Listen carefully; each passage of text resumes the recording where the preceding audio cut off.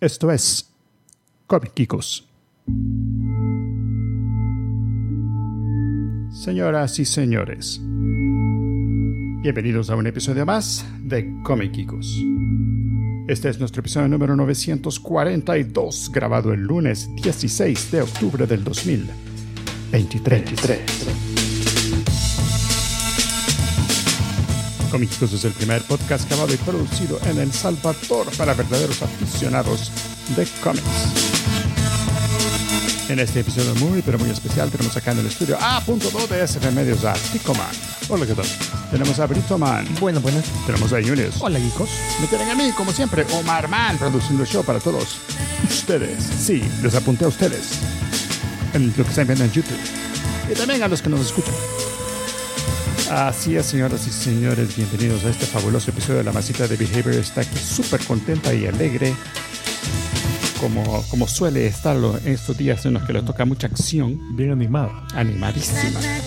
Porque tenemos productores ejecutivos y a ella le gusta cuando hay productores ejecutivos. A ella le encanta que esté ahí Monfa, le fascina que esté Iván de Dios Pérez, le alegra que esté Carlos Alexander Sorto, la excita que esté Simón Rodríguez Pérez. Sapia Jaramillo no tanto, pero nos hacemos. Giselle Silva la calienta. Benigno Mandujano la pone mal. El compadre Guico siempre bien trae regalitos. Es Fernando Bilbao el que hace cosquillas. Y ella, a todos ellos, les agarra de forma muy seductora él. Incluyendo a Sapiel. Fíjate.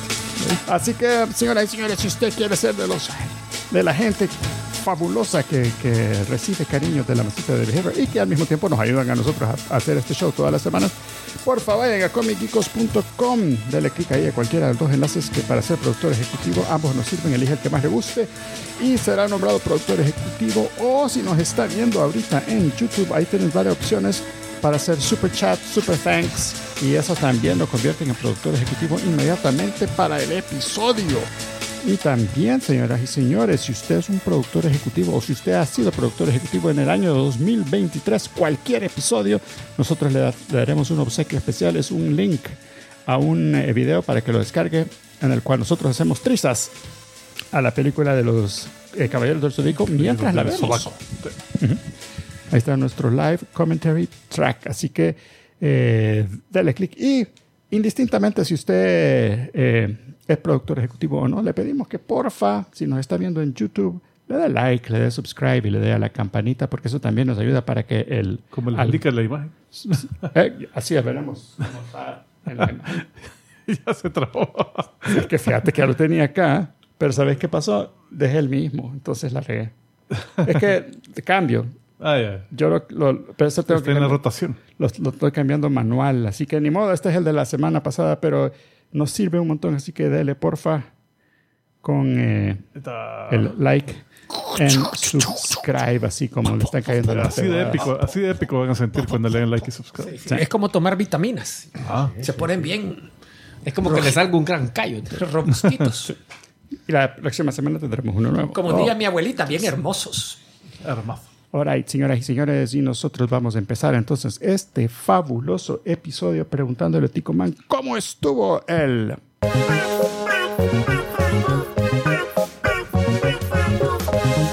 A ver, la página que no cargué. La que cuesta que cargue. Pues bueno, el de esta semana va a estar emocionante para los fans de la NFL. Ya va a ver. La número 5, el creador, se hizo 4.3 millones en su tercera semana, lleva acumulados 32 millones. No la han ido a ver. Y fíjate que yo la quise, yo la busqué por lo menos en el cine, en el VIP, ya no estaba. Es probable que ya. Y si no es VIP. Mira, cuando cuando esté en streaming la vamos a discutir aquí. La número 4, SOT X. Ese es de Superman. Que estaba en la posición número 3 semana pasada, se hizo 5.6 millones, lleva 41 millones en su tercer fin de semana.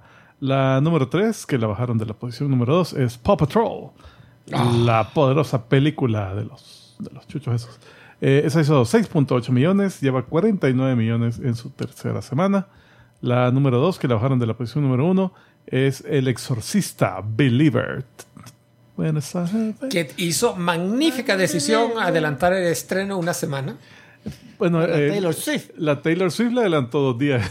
Bueno, pero al final hizo 10.9 millones, lleva 44 en su segunda semana. Y, como les decía, por los fans de la NFL, la novia de uno de los jugadores, que no sé cuál es, Taylor Swift, hizo su debut en su concierto en cines, que vendió récord así de preventas y todo eso. Y hizo 92 millones en su primer fin de semana. Mundialmente. Y le dijo a los otros del top 5: quítense de ahí. Son mis hijos todos. Hizo 123 millones mundialmente este fin de semana pasado. Federico le dice: Geekos, yo no soy mucho de los animes, pero ustedes no me caen tan mal. Por lo animados que estamos. Gracias. Es que corremos así, ¿sí? Como Naruto. Pues sí. Entonces, eso era la Taylor Swift. Bárbaro. Mira qué bárbaro. ¿Cuánto decís al final? 90 y tantos. En Estados Unidos, En Estados Unidos. 123. Y 123 mundialmente. Y fíjate que es interesante considerando que lo que gastó en producir el concierto que se vio, casi que recuperó el costo con las entradas de todos los que la fueron a ver en vivo. Sí. No, solo no recuperó. Sí, que les queda un cachimbo de ganancia solo en el concierto. ¿Ya? Esto lo del cine es 100% un extra totalmente. No, porque tienes que pagarle a los que te filman y hay un director. Sí, o sea, así, ¿verdad? Y la edición después. Ajá. No oíste en el programa de Kevin Smith, creo que hablaron de eso, que hubo alguna aproximación del equipo administrativo manager de la cantante con las distribuidoras de películas. Y les dijeron, o sea, me imagino que se acercaron a Sony, qué sé yo, a Warner, para ver si les distribuían el concierto. Y como que no hubo mucho interés. Entonces dijeron, chis, ¿para qué andar contando a babosada? Fueron con AMC. A decir, miren, estarían ustedes. Sí, nosotros les proporcionamos, ya lo tenemos editado, ya lo he cortado, ya ustedes lo proyectarían. Nosotros se lo damos. Claro, les dijo AMC. ¿Cómo que no? Sí. Ahorita los distribuidores que se les acercaron deben de estar... ¿Cuánto sería la repartición? Porque normalmente para películas es la mitad. A saber, debe haber sido tanto Taylor Swift directamente. Mira, si lo que dice Smith es cierto, la venta de los cines está en las palomitas. Pongan y cobren lo que quieran. Yo quiero vender palomitas. No, y es donde pero imagínate que además de eso se quitaron el middleman del distribuidor y ese dinero. Ese porcentaje se lo distribuyen entre los dos. A alguien le quedó un poquito más. Eso a alguien se lo está llevando el sur. Lo que me lleva a... Bueno, ¿y qué falta para que especiales de comediantes, stand-up comedians ya estén en los cines y también magos que hagan sus shows de magia en los cines y ondas así, porque este tipo de espectáculos así como... ¿verdad? Y si tú es que mira, todo lo que hace Kevin Smith en sus cines. ¿Sí? Si yo viviera en esa ciudad, yo fuera toda la semana. Sí, ¿verdad? Sí, va a pasar una película vieja, viéndola con un montón de gente que la aprecia. Y a veces que consigue Mara de la película, que dé una entrevista después. Y subastan artículos y... Sí. Pero requiere un montón de trabajo. Todo eso. Sí, pero vos yo digo, como... Para ir a la ver, ¿no? Como cliente. Como cliente. Pero yo quisiera vivir ahí para ir a... Sí. toda la semana. Y si además de las palomitas de maíz y los hot dogs y todo eso, además pones alguna venta de hamburguesas, una onda así más. Added value, ¿verdad? A vos no te hace falta la cerveza, es lo bueno. Hamburguesa, digo. No, yo dije que él está tratando de conseguir la licencia de licores. Porque es parte del negocio. Pero, y en los estados la cerveza es cara, así en eventos, restaurantes y cosas así. Puchica, una cerveza te cuesta como 15 pesos. Es que te la dan premiada por alguien. En los VIPs te por eso el sabor. Cerveza, aquí sí. En los otros no, ¿verdad? No, en nosotros no. Solo en el VIP. All right. Señoras y señores, vamos a continuar este fabuloso episodio viendo qué pasó esta semana con las noticias. Geek pues hay un par de obituarios, lastimosamente. La primera persona es Phyllis Coates, que murió a los 96 años. Ella fue la primera actriz en interpretar a Luisa Lane en pantalla. Sí. O sea, que estamos hablando de alguien bien, Maitra. Old school, sí, a 96 años. Me sorprende que estaba viva. Wow, sí. Fue sorpresa saber que estaba viva esta persona. Pero bueno, ya murió así, imagino que ya por complicaciones por la edad. Pues. Y la otra muerte que fue así medio sorpresiva fue Keith Giffen. Este fue un dibujante, escritor. Sí, es que me suena. Sí, estaba en todo. ¿Conoce a Keith Giffen? No sé. No le hicimos conocer. No tiene conocer. Es que hemos hablado de un montón de series hechas por él, pues. Porque él ha trabajado en cómics. Entonces, hagamos un conoce a Keith Giffen. No estaría mal, fíjate. Porque hoy sí vamos a estar seguros que toda la bibliografía va a ser nacional. El tipo, pues, empezó trabajando como dibujante para la DC, pero estuvo en Marvel también. Él estuvo primero como dibujante en la Legión de Superhéroes, pero pasó a co-plotter con Paul Levitz. O sea que él involucrado en la historia, pues. Uh-huh. También, después de eso, a él le heredaron el título y él escribía y todo. Pues, solo tenía otros dibujantes. También, entre otras creaciones, trabajó en la serie Legion, donde creó al Lobo. Y después le dio el look emblemático, pues, que tenía así de biker, porque empezó con un traje morado, anaranjado, todo bueno, no conozco el otro traje entonces. Todo feo. Para mí es el biker. Sí, no, es que ahí sí hizo famoso. Realmente cuando empezó era como que pero después ahí él lo hizo popular. Hizo Ambush Bug, un personaje cómico de la DC.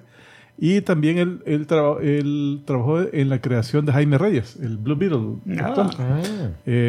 En el diseño, y él escribió los primeros números y todo eso.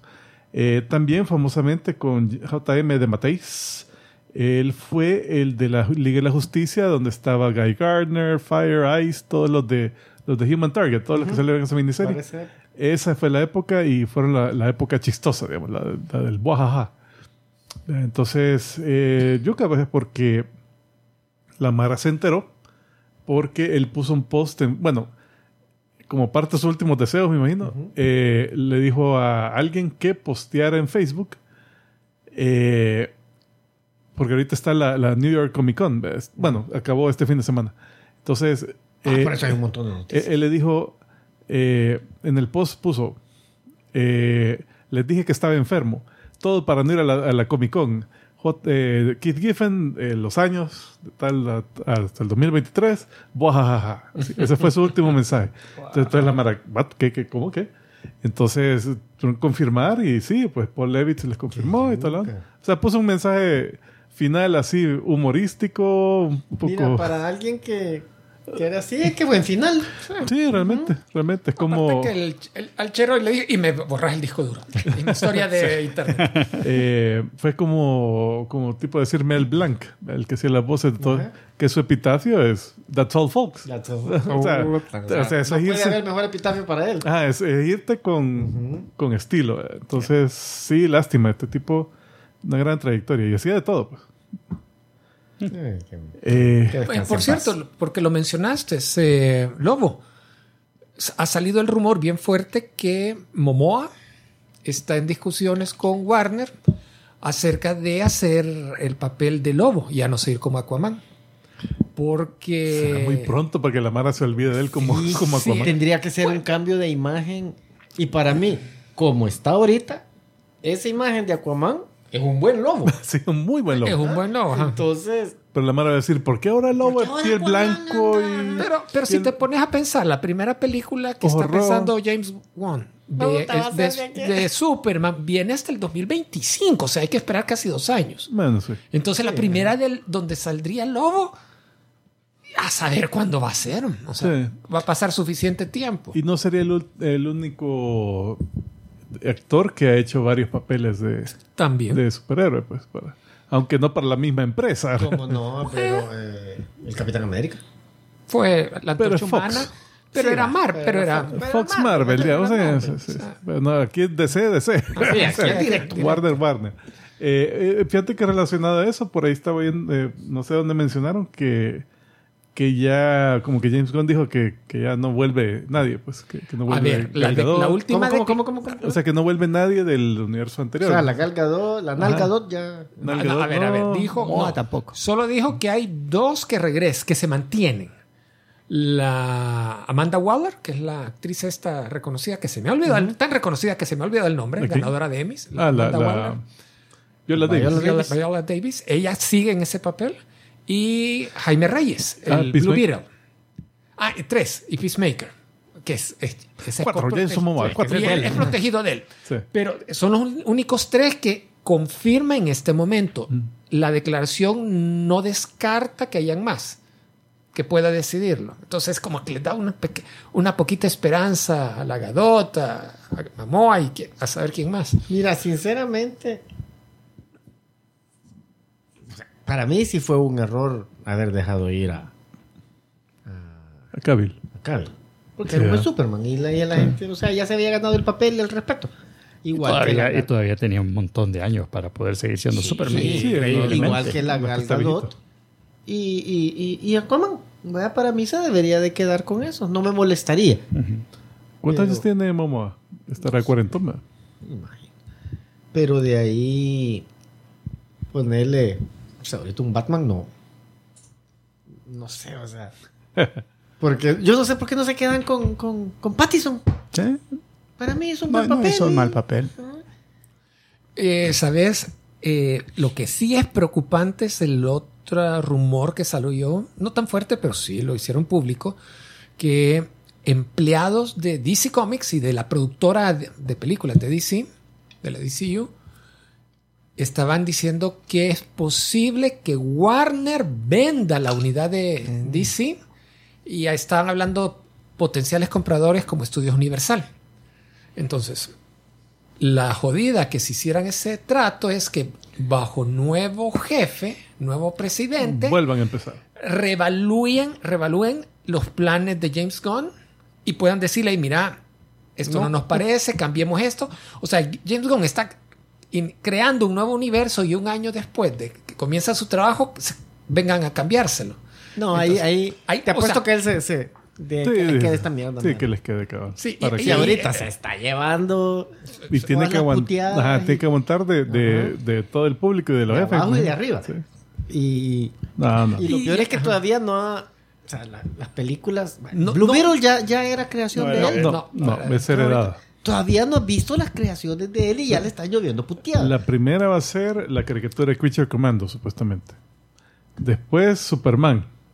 Y se está jugando con esa Creatures Commando un montón. Pero como es animada, sí, yo un poco menos. A mí mi respeto, aunque la animada sea vergona, pero en el fondo siempre queda la duda. Ajá. Pero aunque te soy sincero que yo me tuve que tragar mis palabras porque no me gustó el primer episodio, pero después me encantaron los demás de Peacemaker. Sí. ¿Verdad? Sí, entonces ya con eso yo ya voy que yo le doy mi voto. ¿Verdad? Entonces... Pero tenés razón, tiene esa carta de presentación que ya lo vimos cómo es su trabajo ahí. Sí, porque también el Suicide Squad es la otra que hizo él, la segunda, ¿eh? Sí, también estuvo bueno. Sí, muy bueno. Sí, los de Guardianes de la Galaxia. Por eso se ha ganado bastante aguante. Sí. Bueno, hablando de Momoa. Bueno, solo saludar nada más a Federico Ble, Watchdog Man, Life Anime Bo Podcast, Puta, que Omar Castelo, bitextual. No creo que lo dejen. Francisco Austria también. No creo que lo aprueben. Yo creo que sí, fíjate. Porque la agencia anticompetitiva... Si solo es DC. Solo DC. Es que no todo para Warner, la agencia, solo DC. La agencia anticompetitividad de Estados Unidos, no sé cómo es eso. Cómics. Valer riata, que nadie lee. Le harían la cara que nos hacía el que le íbamos a comprar los giros para comprar los cómics de $25 y que él salía que va a la venta del año y que ay, estos monos cero. ¿Cuánto? $25. 25. ¿A nombre de quién? Westfield Comics. ¿Y qué vale el giro? $30. Y o sea, pagamos 30 por giro de 20. Sí, era más caro el pago del giro.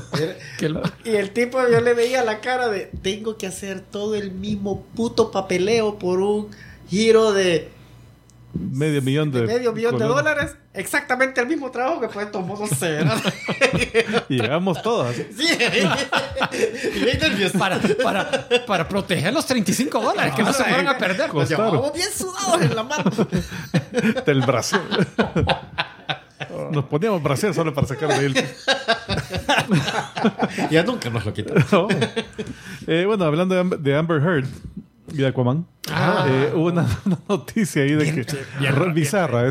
Bien feo eso. De que se estaban dando así como una noticia reportando un ambiente feo en el set de Aquaman, ¿verdad? Que eso son chambres, ahorita no se puede confirmar, pero lo que decían era de que Amber Heard se sentía como atacada por toda la onda alrededor del juicio con Johnny Depp. Ella no quedó bien parada, entonces como que decía que prefiero verla acostada. Oh, sí, que había ambiente hostil contra ella, ¿verdad? De que veía a Jason Momoa y él se vestía igual que Jack Sparrow solo para...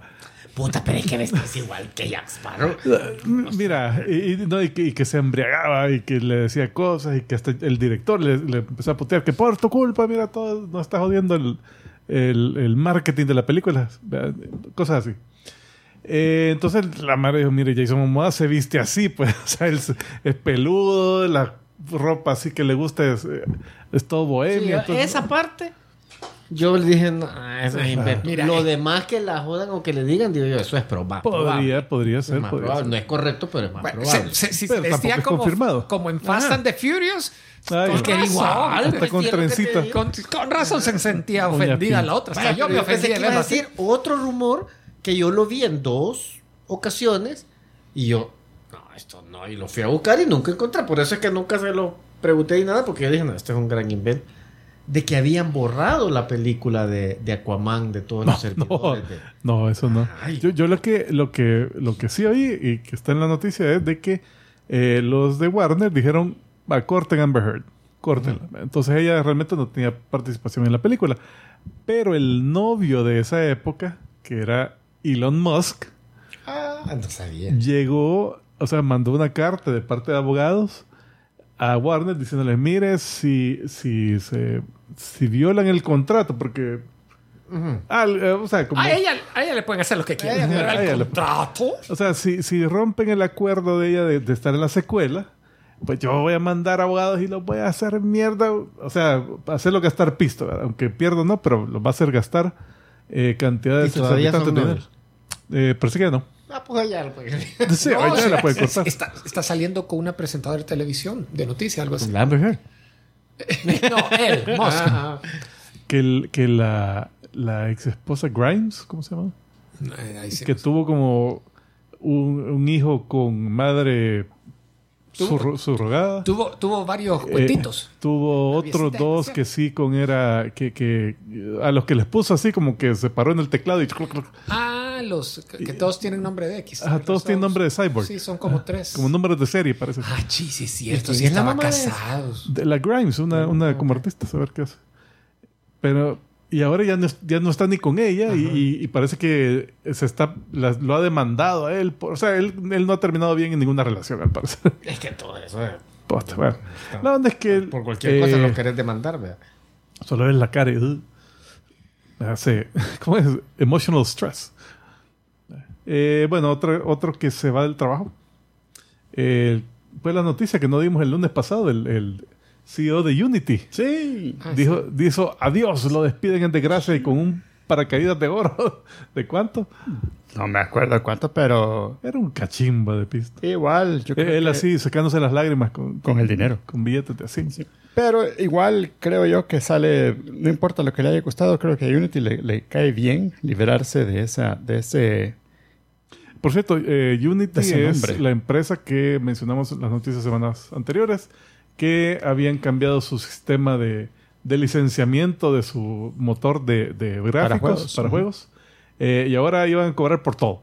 Iban a centavear. Cada vez que instaleabas iban a cobrarle al estudio. La medida fue tan poco popular que hubo deschongue y tuvieron que jalarse partes en muchas de las... Pero, ¿sabes qué? Después escuché Ajá.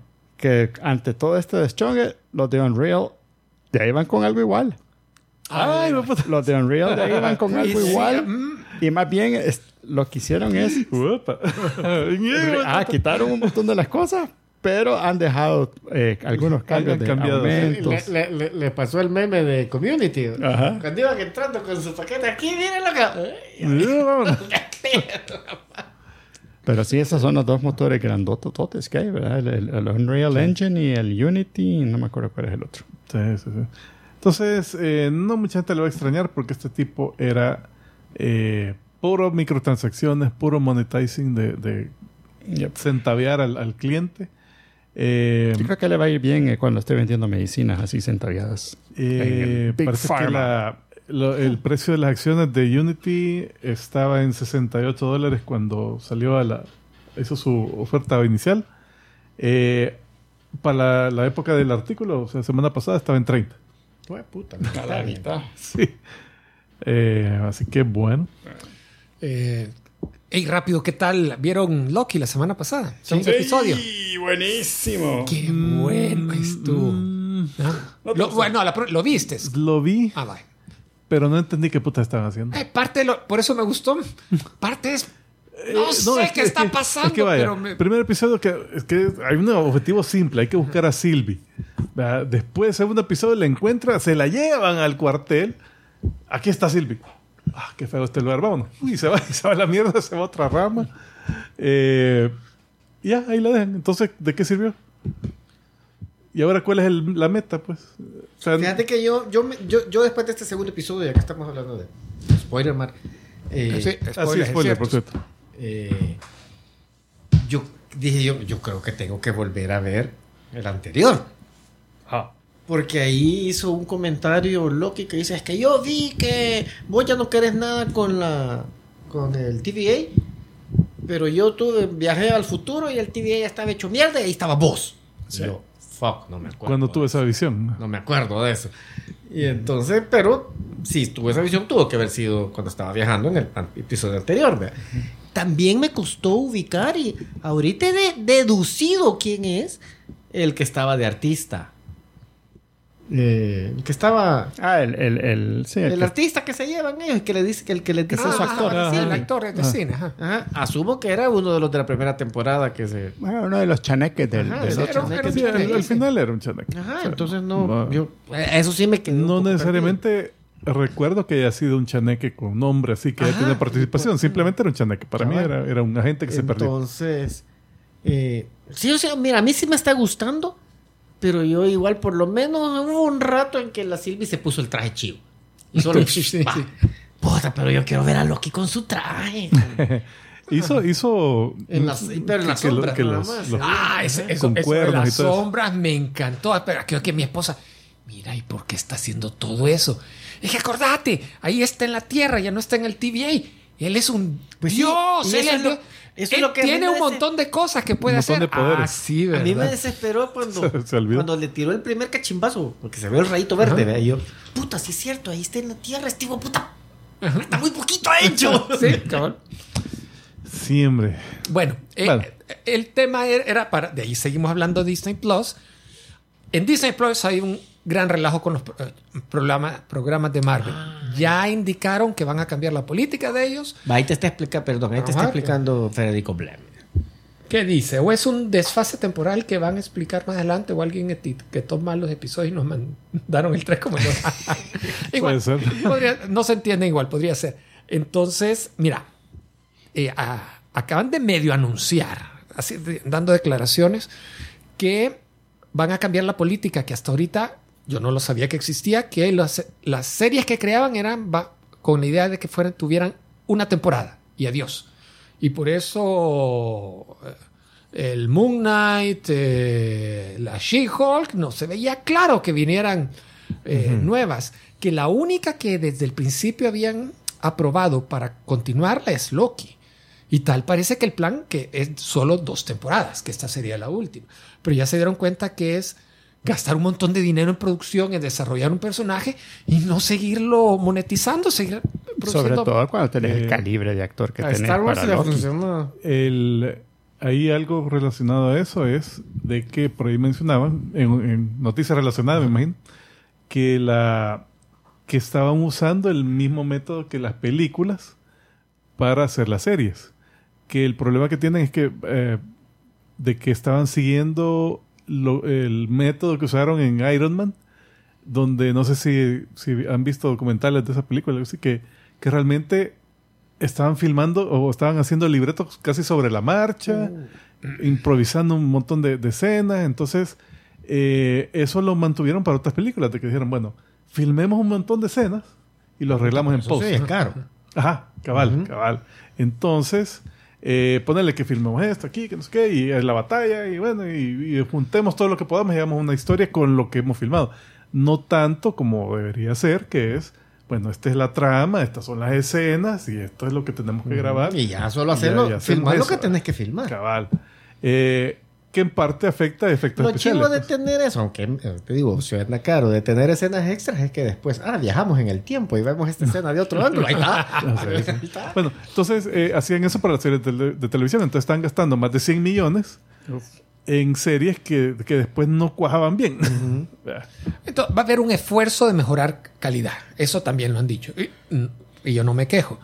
Lo que me sorprendió fue que cuando dijeron, bueno, se terminó la huelga de escritores, vamos a aprovechar de sentarnos otra vez a trabajar en Daredevil.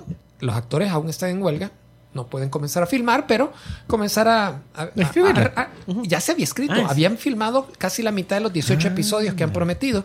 Pero dijeron, ¿saben qué? Dijo Kevin Feige. No me gusta lo que se ha logrado en los primeros episodios. Esa es la noticia. Despidieron a los escritores. Despidieron a los dos escritores principales que eran Chris Ord y Matt Corman. Y la van a rehacer la serie. No se sabe hasta qué punto las episodios que han filmado se van a utilizar esas escenas. Me imagino que... Fíjate que estos Chris Ord y Matt Corman, los que despidieron, sí se mantienen como productores ejecutivos. Dijeron que parte de los problemas eran de que la serie, hasta donde la había visto Kevin Feige, era más de procedimientos en la corte. Pues entonces está bueno. Y que el personaje principal se ponía el traje icónico hasta el episodio 4. Entonces dijo, no. Mira, o sea que empezaba la película. Tan, tan, tan, tan, tan. Tum, tum. Cabal, Law and Order. Digo, perdón, Daredevil. Aquí. Tachadito. Y en braille. Se alcanza. El rótulo en braille es grande del edificio. Se alcanza a ver ahí al fondo todavía. Así difuso. Que no lo borraron bien. ¿Viste también noticias relacionadas de Disney? Que sacaron de programación Willow. Eso lo sacaron hace un montón. Pero lo que pasa que... O sea, me valió tanto... Lo que tú viste es que el actor Warren él volvió a hablar. Hizo declaraciones recientemente. Entonces dijo, qué mala onda. Es que lo actuó.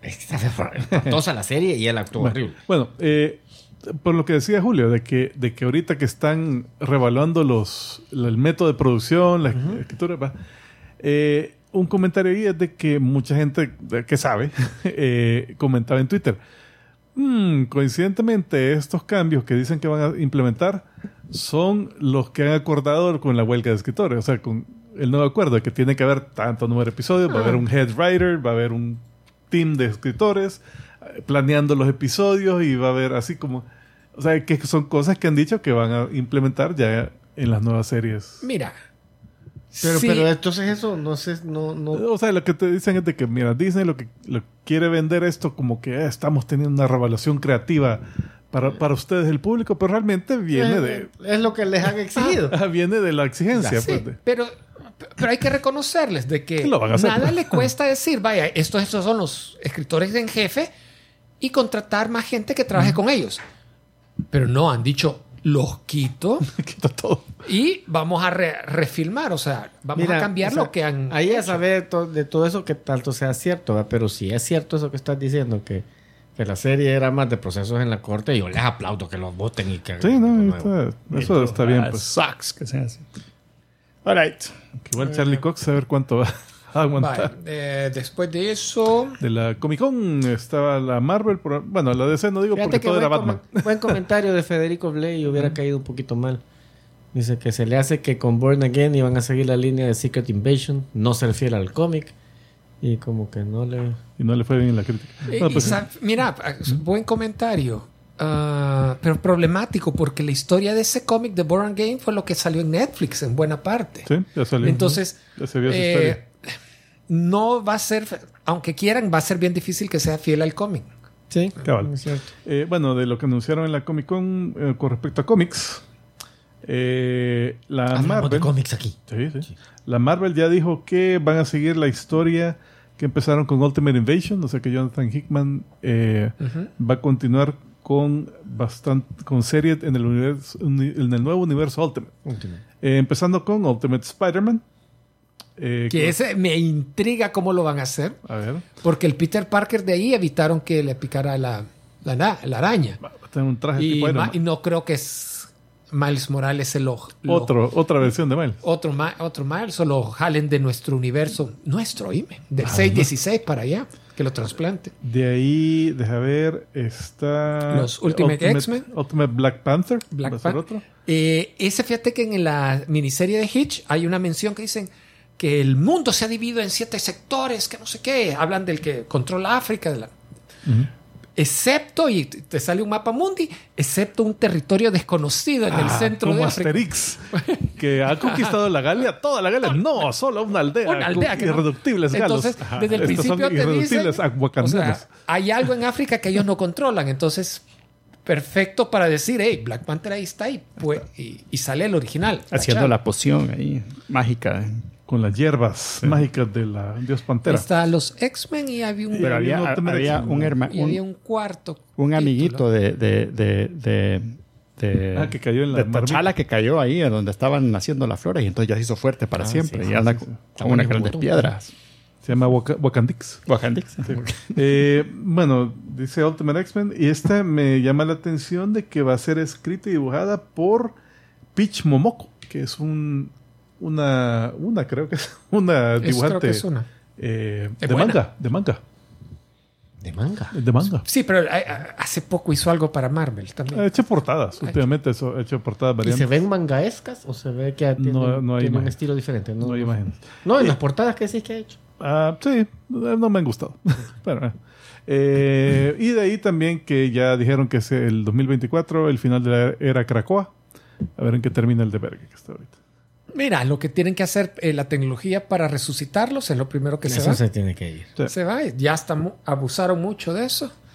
Y la isla tiene que desaparecer. Y va a ser un buen reinicio de los X-Men. Ya lo necesitan. Otra noticia es que Akira Toriyama ya anunció que va a continuar Dragon Ball, pero con una serie que se llama Dragon Ball Daima, donde llega un malo, usa las esferas de dragón y convierte a todo el elenco en niños otra vez. O sea que va a tener Goku chiquito, Vegeta.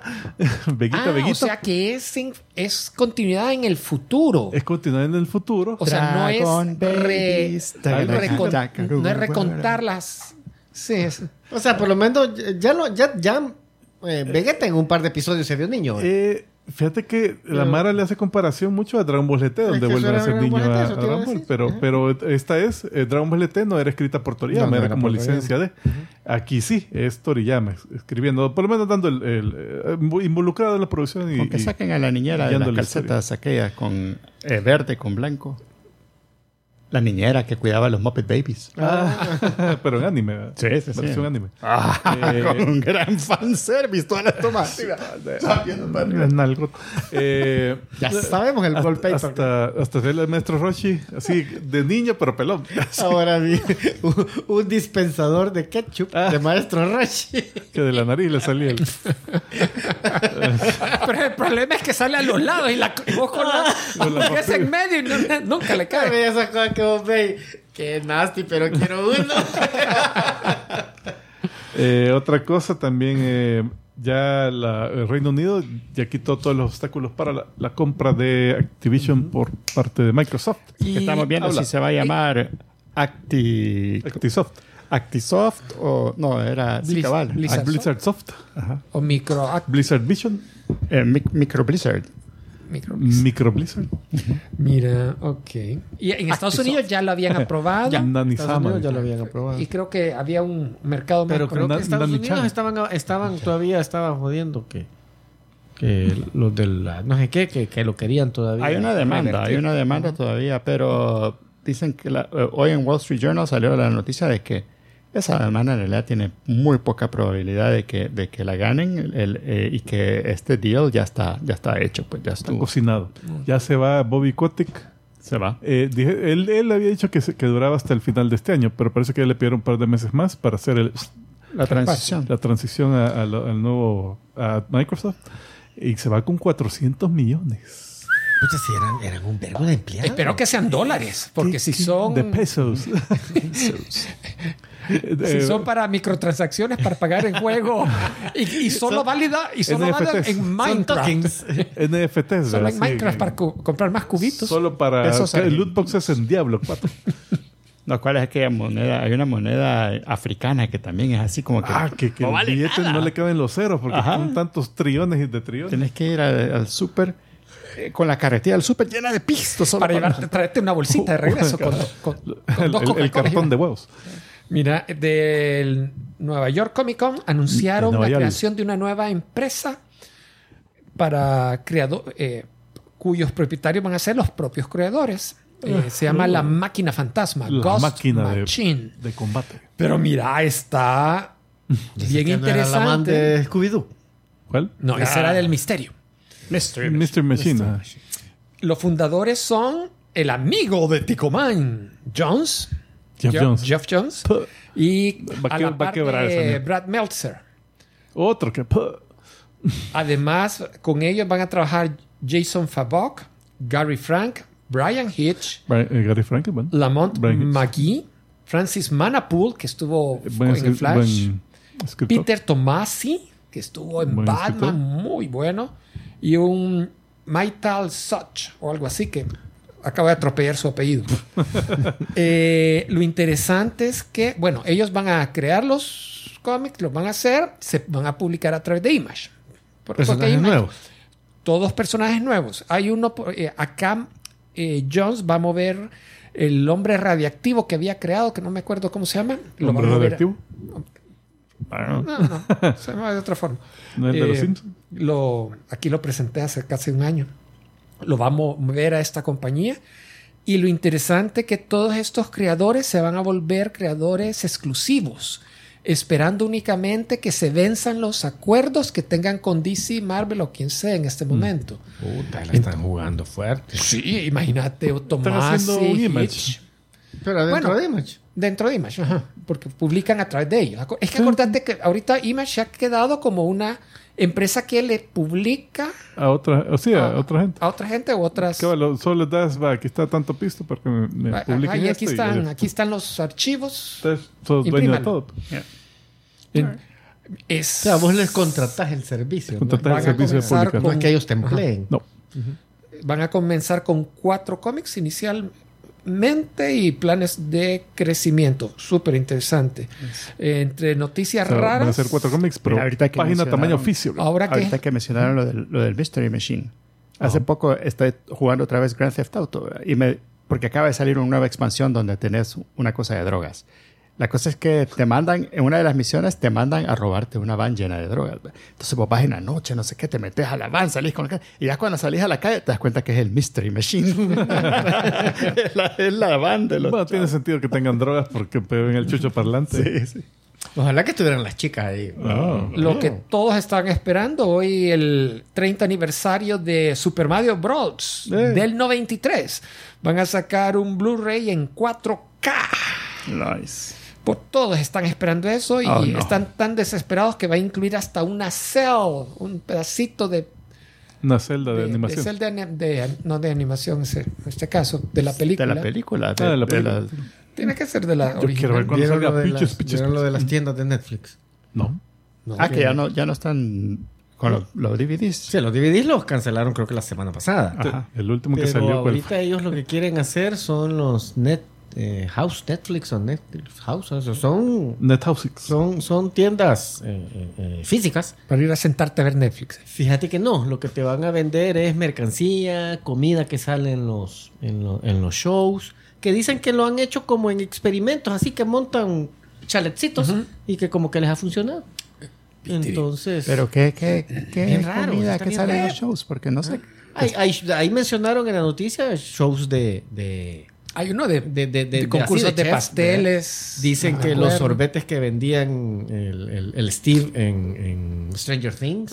Ah, O sea, Dice que salió una pizza congelada en Stranger Things que no la ubico. mercancía basada en cosas que han salido en shows. Bueno, o sea, egos. está buena la idea, pero... Cosas de Ajá. gorras de Stranger Things, camisetas, me imagino que. Con que no te vendan el Una café. Commodore ¿Te 64. acordás? Así como te El acordás. café de aquel chavo de ¿cómo se llama? El libro Never Ending Story. El Fíjate, software. ¿te acordás cuando habían tiendas de Warner? Las Warner Stores, que ibas a comprar cosas de Looney Tunes que eran. O los chalecitos de ¿Qué eran? Disney a la salida de los rides. Sí, que te mira, venden. hay cosas que yo me acuerdo de esa tienda, me encantaba entrar y vender cosas licenciadas, pero de buena calidad. No, Aunque no sea el café de Luke chafa. Cage, estamos bien. ¿Quieres el café de Luke? ¿Quién te lo venda? Y Mira, sale el. Vos Aquí, esperando a la Rosario Dawson y sale el hijo de puta. ¿quién quería café? A ver, aquel hijo de puta. Yo lo estaba comprando para él. Aquel que va corriendo por afuera ahorita. mira, Max. Que Usain Bolt ni mierda. Mira, Max ganó la guerra de ofertas que había por los derechos de Halloween y el universo This is cinemático. Halloween. Entonces, el plan de varias. Blumhouse completó 3 películas de Halloween y con eso era lo que tenían derecho a hacer. Así que la propiedad estaba otra vez disponible. Comenzaron varios a ofertar por ella, la ganó Miramax y el plan de ellos es hacer una serie de televisión. De Halloween. De Halloween. Entonces, ¿te acordás que Diciembre. ¿te acordás que Toda la había serie caminando, el Drunk salido hace años salió una de Pidiendo dulce. Friday the 13th, que era un Ah, slasher que todo el episodio siempre habían muertos, acuchillados, y salió otra de Freddy Krueger, que era más, en su momento tuvieron Es que éxito. esas eran de antología. Me acuerdo que ni salía el. El Freddy El no, en Freddy, el- La de Él Viernes 13. presentaba. Él presentaba. Es que la de Viernes 13 eran. La trama era que estaba en una como tienda donde tenían que recuperar objetos malditos cada semana. Ajá, es cierto. Y es cierto. Jason presentaba también así. No, simplemente era de miedo y ya. Y tenía el nombre. Ahora, por todo lo que pagaron, claro, ellos aseguran que van a hacer un universo con la propiedad. A saber qué tantas versiones van a sacar la de el Michael Myers en el futuro, en una estación espacial. No, de ser Jason. Era Jason, pero lo van a ocupar para ellos. Sí, va. Ah, Hablando, cuando dijiste Blumhouse, me acordé, ¿te acordás de la noticia que decían de que el estudio A24 Ajá. ya dijo que va a dejar de sacar ese su especialidad, que eran películas medio baratonas, de menos de 40 millones, de 20, 40 millones, que les han resultado súper bien porque Ganar dinero. han hecho cientos de millones con un presupuesto bien bajo. O sea, no tienen que hacer miles de millones como las de Marvel, sino que... Sí.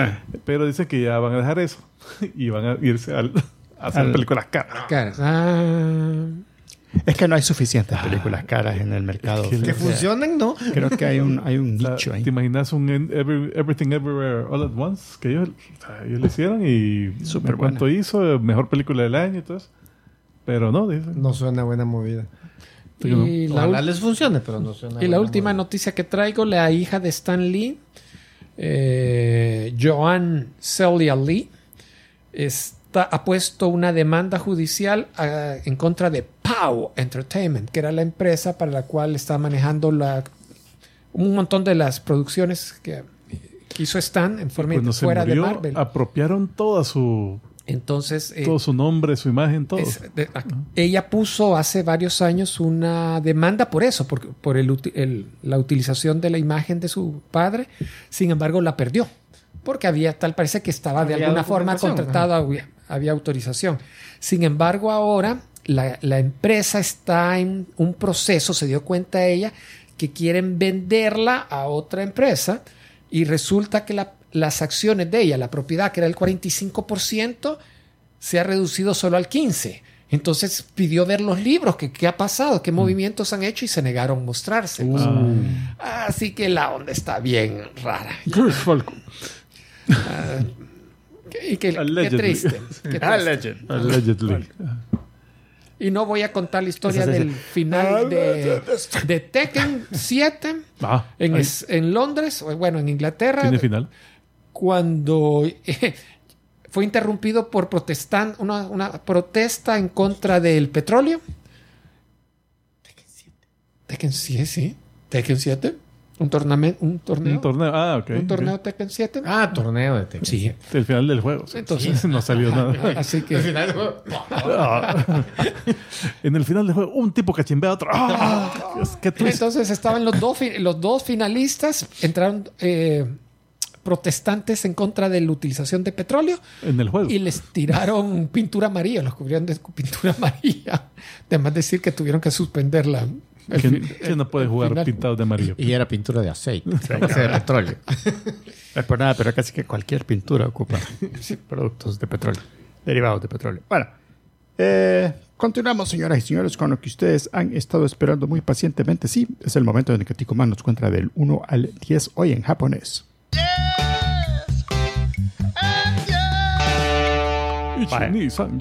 Son personajes que son buenos y malos. O que tienen un lado dark. Para mí que son chicas cute que resulta ser malas. Cabal, que son chicas yandere. El término en japonés es yanderes. Que yan significa están locas. Y dere son chicas. Pues cuando... ¡así se llama! Aquí se les dice mujeres simplemente. No hay distinción. Si tienen nombre, quiere decir que hay algunas que no sean ya. Nos va a volver a hablar recursos humanos después de esa última plática. Sí. Entonces, sí, son yandere, pues, cabal, como dicen aquí, son chicas que a primera vista son bien cariñosas, así, todas super cute. Pero, igual sí, pero cuando se ponen celosas o así, son súper posesivas, pero al término criminal, ¿verdad? Yeah. Que van a matar al... Toxicidad criminal. Cabal, entonces, sí, yo me puse a buscar y nunca he hablado de esto. Y no. Entonces fíjate que nunca había oído ese término. Yanderes, sunderes, kuderes, todas hay un verbo de deres por ahí en Japón. ¿Y dere qué significa? Es que dere es hay una expresión que dicen dere que son así bien cariñosas. Yeah. El yang es donde está la parte loca. Yin yang. El yang del yin yang. El yang del yin yang. Ya nos va a joder esta tipa. O sea, que una yindere. Esa yindere. Con las yinas te va. Bueno, la número 1, Shirayuki Hotogi. Danger, Will Robinson, danger. No era ese el reloj. Era el botón de abajo. Ese es del anime Hidam no Arya. Que saber qué significa. Esta cabal es la amiga de infancia del protagonista Kinji Toyama. Se crió como ayudantía de sacerdotisa. Y también es la presidenta escolar de donde va el protagonista. Que esta escuela, por cierto, es una escuela que entrena asesinos. O sea, entrena mercenarios y asesinos. O sea, que aparte eso ya era pista, fíjate, que no iba a ser. La bicha no iba. O sea, que aparte de matemáticas, ciencia y todo eso, a darse duro con espadas, pistolas y todo. Enterrar cuerpos. Ajá. El mejor lugar para entrar. Entonces, cabal, ahí se ve que en esa parte que le va a dejar comida a su amigo. ¿En esa parte? ¿Dónde? Ahí está, en la imagen. Entonces así, sí, qué bueno. Y después cuando oye que está la chica principal que está queriendo ahí con el protagonista en el apartamento, en ese momento se pone hasta el fondo. Después le corta la puerta así con una espada. Bueno. La número 2, la princesa Renner de Overlord. Esta en la serie se conoce como la princesa dorada, que es que de la familia real, que trae un vergo de hermanos y descendientes. todos son como bien hechos mierda en esta serie. Pero ella es la única que dice, no, que hagamos un hospital para los pobres, que hagamos aquí, que los orfanatos. La imagen de abajo no se ve como malvadas. Está con otra sombra. Sí, el tipo de dibujo, pero ella no se ve, el tipo de sombras, pero ella no se ve así un cambio como los otros. Súper cambiado, pero es que tomó sí, pero una cerveza de más, parece. Mira, ella está súper enamorada de un muchacho que encontró en su infancia que se llama Klein, que básicamente lo agarró así, que lo entrenó para que sea su guardaespaldas y ha estado con ella toda su vida.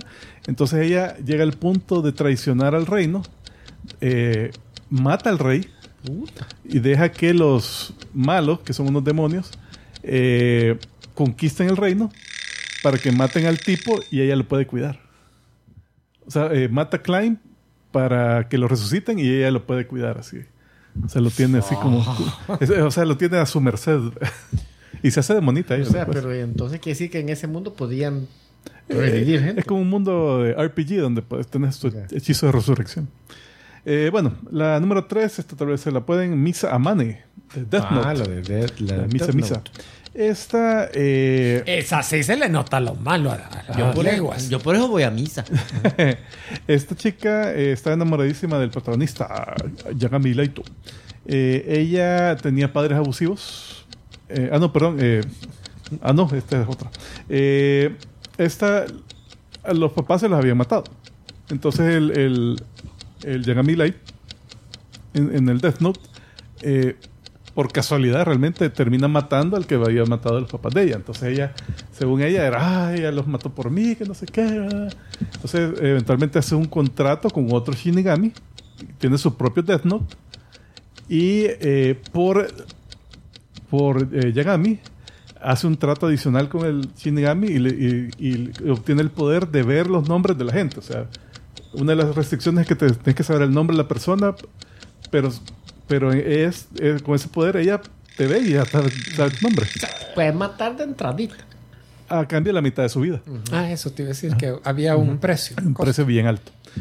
Al final se suicida por él. Bueno, déjame ver la número 4. Hiyama Akane, del anime Renai Bokun, llamado también Love Tyrant. Esta es una serie cómica donde está el protagonista que se llama Seiji Aino, y hay una tipa que es una ángel que se llama Guri, que tiene no un Death Note, tiene un Kiss Note. Entonces pone dos nombres y se besan y eventualmente se enamoran, ¿verdad? Entonces ahí hay un solo de verga porque esta la pone el nombre con el protagonista, pero también se pone ella misma. Entonces hay un triángulo amoroso ahí obligado. Pero esta, cuando ve besando a la otra, dice, saca unos cuchillos de saber de dónde y empieza así a acribillar gente. Pero como el contrato lo hizo con un ángel, el tipo no se muere. O sea, que la apuñalan y todo, y después no pasó nada, pero el dolor ahí está. La versión hentai de ese me gustaría ver. Ahí te puedo pasar unos enlaces.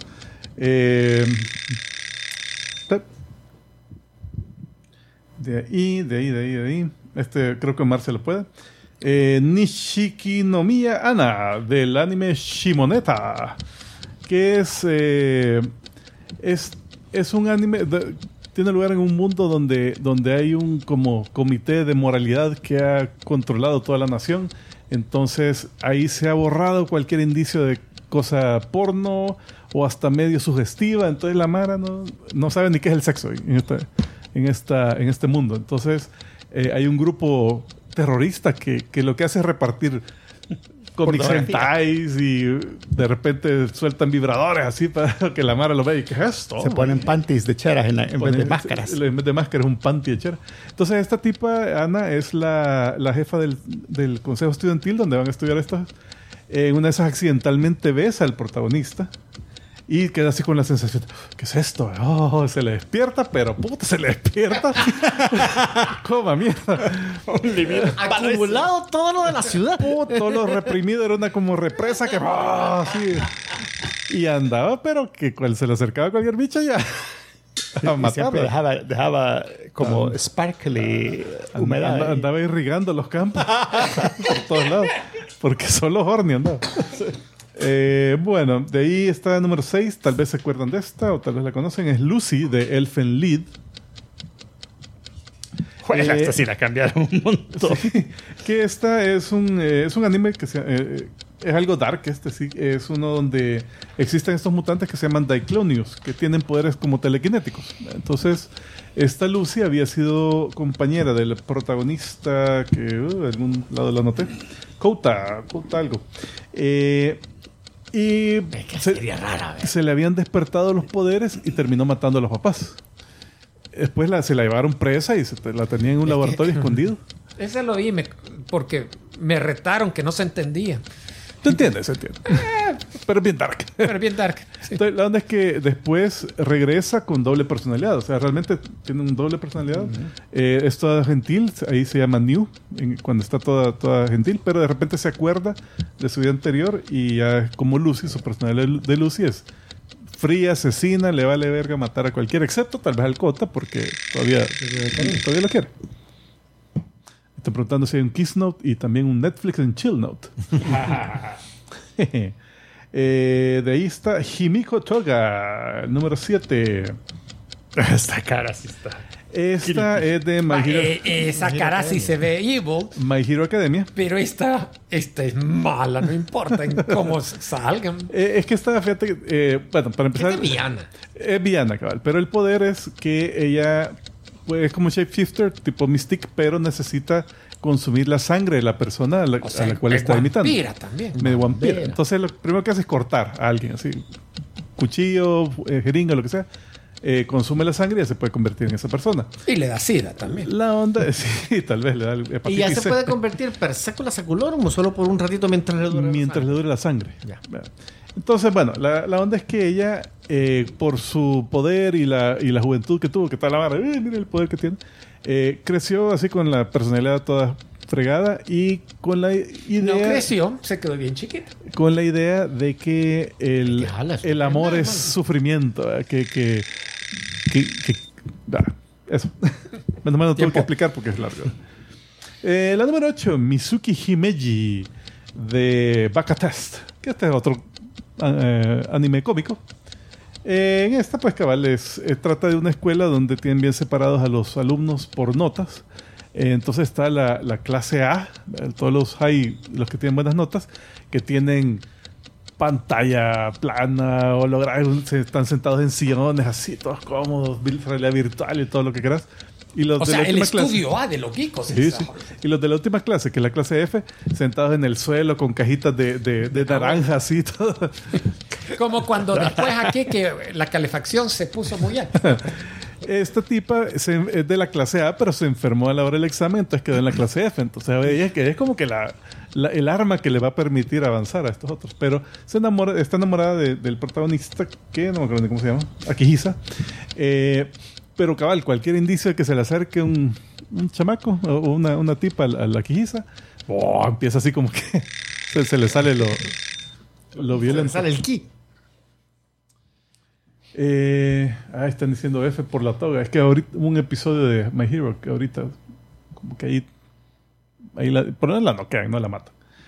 Bueno, la número 9, famosa Yuno Gasai del anime Mirai Nikki, que se traduce como Future Diaries o Diarios Futuros, un anime del 2006 en el cual hay como concurso guiado por una entidad que es un dios básicamente, donde a cada participante le dan un diario que tiene diferentes habilidades. Entonces el del protagonista puede decir el futuro, pero solo como hora y media del futuro. Entonces le puede dar indicios. Entonces esta es otra participante del grupo, pero está enamoradísima del protagonista, que se llama Yuno. No, perdón, ella se llama Yuno. ¿Cómo se llama el otro tipo? Vale, verga. La onda es que está enamoradísima del otro tipo y el diario de ella solo dice dónde está el Yuno, el tipo, o sea, porque está tan obsesionada. O sea, con él es stalker. Es stalker, cabal. Pero al final, puta, es una historia toda pelada donde hay futuros, hay tiempos alternos, hay viajes al pasado y no sé qué. Y la onda es que esta es una gran yandera. O sea, medio se le acerca una bicha y decapitation y aquí sí son muertes. Mira, pero el dibujito de abajo se ve bien sugestivo, no se ve mal. Es que le causa placer así de andar matando. Bueno, y la número 10. Esta tal vez es la yandere más famosa de anime. Esta Yuno. La número 10 es Yukako Yamagishi, del anime JoJo's Bizarre Adventure. Ya te iba a decir que rara la anima. El diseño pero ya lo entiendo. Esta salió en la serie Diamond is Unbreakable, que el anime salió un poco ahí después de los 2000, pero el manga en el que está basado fue ahí por el 92. Entonces, mucha gente considera esta, por el tiempo en que salió, la considera como la primer yandere en mangas. O sea, fue el primer personaje que tenía todas las características de una yandere. Entonces, cabal, ella está enamorada de uno de los amigos del yoyo de esa serie, el Psychicito, y ahí anda detrás de él y a un momento hasta lo rapta y lo tiene ahí, que le va a lavar el cerebro para que se esté enamorado de ella todo el tiempo, pero eventualmente la logran sacar de su locura y ya queda como aliada de ellos. Pues, así. O sea, se le calma un poco el lavar el cerebro y le está dando champú. Sí. Justo a tiempo. Bárbaro, Tico Están las yanderes. All right. Están diciendo, mira, Nikki es un Battle Royale, cabal. Sí. Sí, se vio Bacatest, Life Anime. Bueno. Muy bien, señoras y señores, vamos a continuar este fabuloso episodio con una recomendación. Esta semana. Y sí, hoy es una recomendación, pero este es de serie de televisión. Ahora que yo me estaba quejando de que no veo los efectos de la huelga, que aún no me bajan mis pendientes, vino alguien y me lo complicó más, me recomendó esta serie, Apple TV. Salió en mayo de este año, ya los 10 episodios ya salieron todos, ya están ahí disponibles. Se llama Silo. Desde el punto de vista de esas estructuras cilíndricas donde generalmente se guardan granos y otros comestibles, pero también se les llama así a las estructuras subterráneas donde están los misiles, por ejemplo.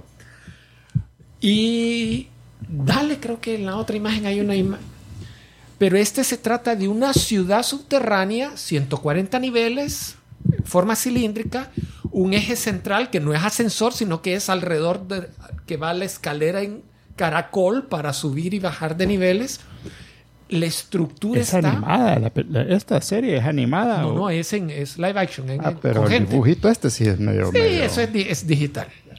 Pero en la introducción se ven que hay unos niveles que tienen pasto y hay iluminación ultravioleta todo el día para que pasten las vacas, coman vacas. Hay otros niveles donde cultivan legumbres, vegetales. Es autosostenible la ciudad. Creo que han mencionado que hay como 10,000 habitantes.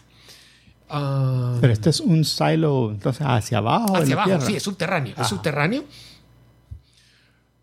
Pero lo interesante realmente de la serie... ¡Rodrigo García! ¡Bárbaro! Rodrigo García con sus superchats. Bueno, y el saludo a la esposa. Sí, en el ejemplo. Dice, buenos queridos amigos, manden un saludo a mi esposa Janet. Comenten algún podcast que escucha. La vez pasada no... Cada uno, por favor. Pidió saludos a la esposa y tenía otro nombre. No, era la hija. La hija. Rafaela, que estábamos saludando a Rafaela. No, pero ella es Janet. Y, a ver, algún podcast que cada uno de ustedes escuche. Bueno, ya acabó el de los TAS... ¿cómo es? Qué buenísimo. Los Strike Force 5. Strike Force 5. Que son los 5 hosts de Late Night, que es Stephen Colbert, John Oliver, te soy sincero, Jimmy Kimmel. Desde que se retiró Conan O'Brien y que se retiró antes de eso Él está haciendo su propio podcast. dejé de ver late night television. Yo ya no me quedo viendo tele esta noche como antes. De vez en cuando veo en YouTube, ¿verdad?, alguna cosa que he hecho. Yo sé lo que hago, que el día siguiente el monólogo en YouTube y ya. Cualquiera de ellos, ¿verdad? Veo el que más me llama la atención, pero no lo veo tan seguido. Pero escuchar el podcast de ellos... Es que eso era como los Avengers, o sea, porque los tenías a todos haciéndose mierda entre ellos. Y cuando sacaron a David Letterman, qué bueno. La cosa es que ya se acabó. Sí, se acabó. Ya se acabó el podcast, pero fueron quizás unos 10 episodios más o menos. 13. No, 8. 8, ¿verdad? 8 fueron. No. No, hicieron... tantos. Sí, como 13 Sí, fueron. es cierto, Al final es fueron cierto, como 13. Fueron 13 yo. De ahí uno que en inglés, pero muy recomendado es The Weekly Planet. ¿Ese de qué trata? Es de lo mismo que nosotros. Pero Un son, planeta, pero todo débil. son australianos y cabal hablan de cómics, películas, series, todo eso muy bueno. Nos copiaron. Nos copiaron el formato. Porque no tienen 900. Acaban de cumplir 500. Este es el episodio 500. Liga Pobres, menores. sí, pobres infantes esto. Pero sí, son muy buenos. Y también como que tienen bastante conecte con la Mara comediante de Melbourne, de su área. Entonces de repente te traen gente. Igual y muy aquí porque chistoso. solo nosotros somos comediantes. Sí, aquí no. Flaco Frank, no. No, de ahí otro que yo te puedo recomendar, que yo lo espero todos los jueves, ese podcast, es uno que se llama Strange and Unexplained, que te cuenta casos así de cosas raras, de cosas como de miedo. Pero, No es de crimen, no es. A veces ponen crímenes sin resolver, pero es bien interesante, súper interesante. Y la chava que lo narra tiene gracia, que les da gusto oírla. Entonces, ese sí yo lo espero, sale los jueves, es muy bueno. Por culpa de aquí los geekos que me recomendaron Star Talk de Grace Neil deGrasse Tyson, Tyson. Sí, Muy bueno. que siempre lo tengo en mi aunque lista. depende Y depende del tema, lo del tema, escucho. ajá. Depende Cabal, como del dice tema. Ticoman, cuando son los queries. Los Cosmic Queries. ¿no? Son los mejores. Pero fíjate que él te lo plantea, siempre está con un cómico al lado y es bien light. Sí, sí. Y se esfuerza de Gracie de enseñarte algo, pero no te trauma con, Sí, no la te seriedad duerme. del tema. No te duerme. Sin embargo, una vez invitó a este otro astrofísico / filósofo, Sean Carroll, y dijo, yo tengo mi propio podcast, que no sé qué es. Se lo promovió. Entonces lo fui a chequear. Se llama Mindscape. Ajá. Este es el otro extremo. Son unos podcasts de ¿Manscape o Mindscape? Manscape Porque es cuando te dos- hiciste rasurar Mind. todos los colochos. Pero son 2 horas, 2 horas y media hablando unas fumadas que ahí sí, yo a la media hora tengo que poner pausa. Son demasiado extremas y no he oído mucho. Una bolsa de episodio. hielo aquí en la cabeza. Para. Sí, no es paja, son intensos.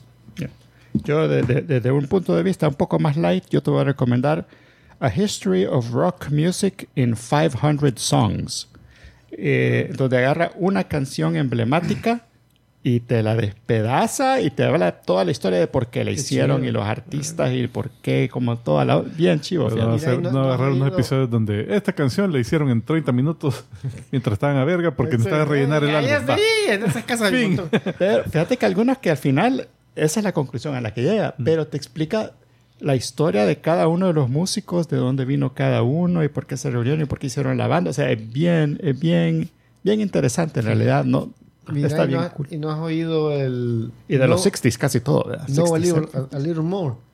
No, a little more. Ajá. Conoce un poco más. El de, ¿cómo se llama? Tom Merritt. Ajá. Buenos. Bueno. Fíjate que siguiendo la línea de Omar, y ahorita me acabo de acordar, hay un podcast que se llama The Soundtrack Show, el show de los soundtracks de películas. Entonces es un músico que, por cierto, esto lo comenzó a producir antes de la pandemia y con la pandemia lo dejó de hacer. No sé qué le pasó, espero que nada grave. Hasta una vez me puse a googlearlo y está vivo aún está vivo. Pero entonces En hizo condición como crítica, pero está vivo. 20, 25 episodios y agarraba, Star Wars. Entonces te contaba cómo contrataron a John Williams, por qué George Lucas lo escogió, en base a entrevistas que ha dado Williams. Entonces comienza a despedazar el tema principal, la fanfarria. ¿Qué significa esto? ¿Por qué estas notas juegan de esta forma? ¿Qué significa después la mancha imperial? Que esta es una técnica que viene de los siglos medievales, que son las notas que significan muerte y no sé qué, y aquí él juega con ellas. La merda. Y después hay otro show solo para Superman. ¡Oh! El análisis que hace el tema principal es increíble. Y no solo John Williams. Habla de un montón de otras películas. Habla de William Jones. Fíjate que hay uno bien interesante de las películas estas. Henry Mancini. Los Spaghetti Western. Pues. Las de Morricone. Raikkonen. Cómo Morricone. lo contratan. Cómo él decide hacer las... ¿Cómo lo contratan? Véngase. Toque algo. Pero bueno, Firme ya- aquí. Solo agregando uno. que hay un tipo que yo lo encontré en YouTube que se llama Simon Whistler, que tiene un vergo de shows. Pero varios tienen versión podcast. Entonces hay uno que se llama Decodificando lo Desconocido, Decoding the Unknown. Y hay otro que es The Casual Criminalist, o el criminalista casual. Que ese último es crímenes. O sea, agarra que un asesino en serie, un caso de alguna muerte y Only murders in the building, entonces. algo así, pero hace todo el historial y toda la onda. Y el otro es cosas de misterio, ¿verdad? Así que puede ser que el María Celeste, el Bigfoot, el no sé qué, ¿verdad? La onda es que en ambos casos, en esos podcasts, le escriben el show y él lo lee en ese momento que está grabando el show. O sea, que él no sabe qué puta están diciendo el escritor, ¿verdad? Nice. Entonces, de repente, él está leyendo, sí, así todo... Porque es británico, entonces tiene un acento así todo bien vergón. Y de repente, ¿qué puta? What the God? No sé qué. Y empieza, se va por una tangente. Se va por una tangente, que no sé qué. Pues sí. Tipo ahorita. Estamos hablando del asilo y... Pues sí, del asilo. Regresemos al asilo. Vamos, regresamos al asilo. Entonces, Le agregamos media hora al podcast ahorita. 140 pisos, Fíjate subterráneo. ¿Cuánto tiempo le dedicamos por 50 pesos mexicanos? Sí. Imagínate fueran más. Hacemos shows de Dale, eso todo. versión resumida. ¿eh? Entonces, el gancho del show es los habitantes de esta ciudad no saben quién la construyeron. No, aún no.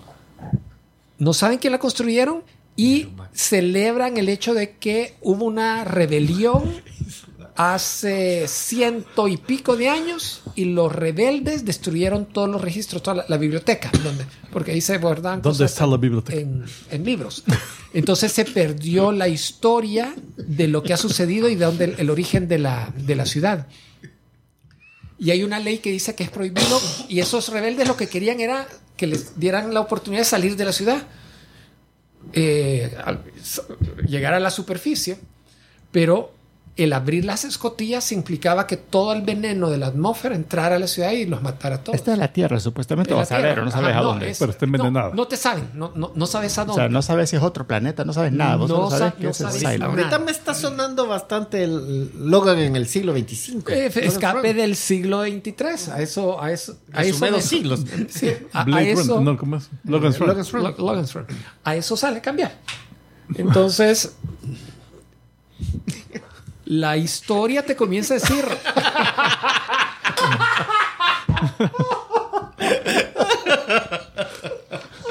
Ese fue chiste para el que está viendo. Sí, para el chiste de video. No hay audio. Tienes que verlo en YouTube, mala, sorry. Entonces, la historia comienza con esta pareja. Está el sheriff de la ciudad, su esposa, que es soporte de Haití. Y cómo comienzan a es el suceder. infierno ser el último Haití en el apocalipsis. No. Cómo comienzan a suceder Y ya una no hay serie de conexión cosas afuera, tío. que les hace dudar las leyes que regulan la ciudad. Ya no puedes googlear algo. Y esta imagen interesante porque en la cafetería hay una gran pantalla. ¿Acuerdan? Esto es subterráneo, no es una ventana. Y en esa pantalla se exhiben cómo se ve el exterior permanentemente. Entonces ves árboles muertos, no hay vegetación, todo está como contaminado. En teoría, ¿verdad? No Y sabes si empiezan a ver afuera que- es pero un es bosque bonito. La misma hoja, weón. Este picursor En ya volvió a teoría, pasar. y está toda sucia la imagen, porque la cámara que está en el exterior, nadie puede salir a limpiarla. Excepto cuando a alguien lo castigan y que el castigo es tener que lo expulsan de la ciudad. El de IT no es muy bueno. Y la única cosa que le piden es al que expulsan, le dan un trapito. Nos limpias la cámara, por favor, cuando salgas. Mira, yo... Mooning ahí a la cámara. ¿Por dónde me pasa su cámara?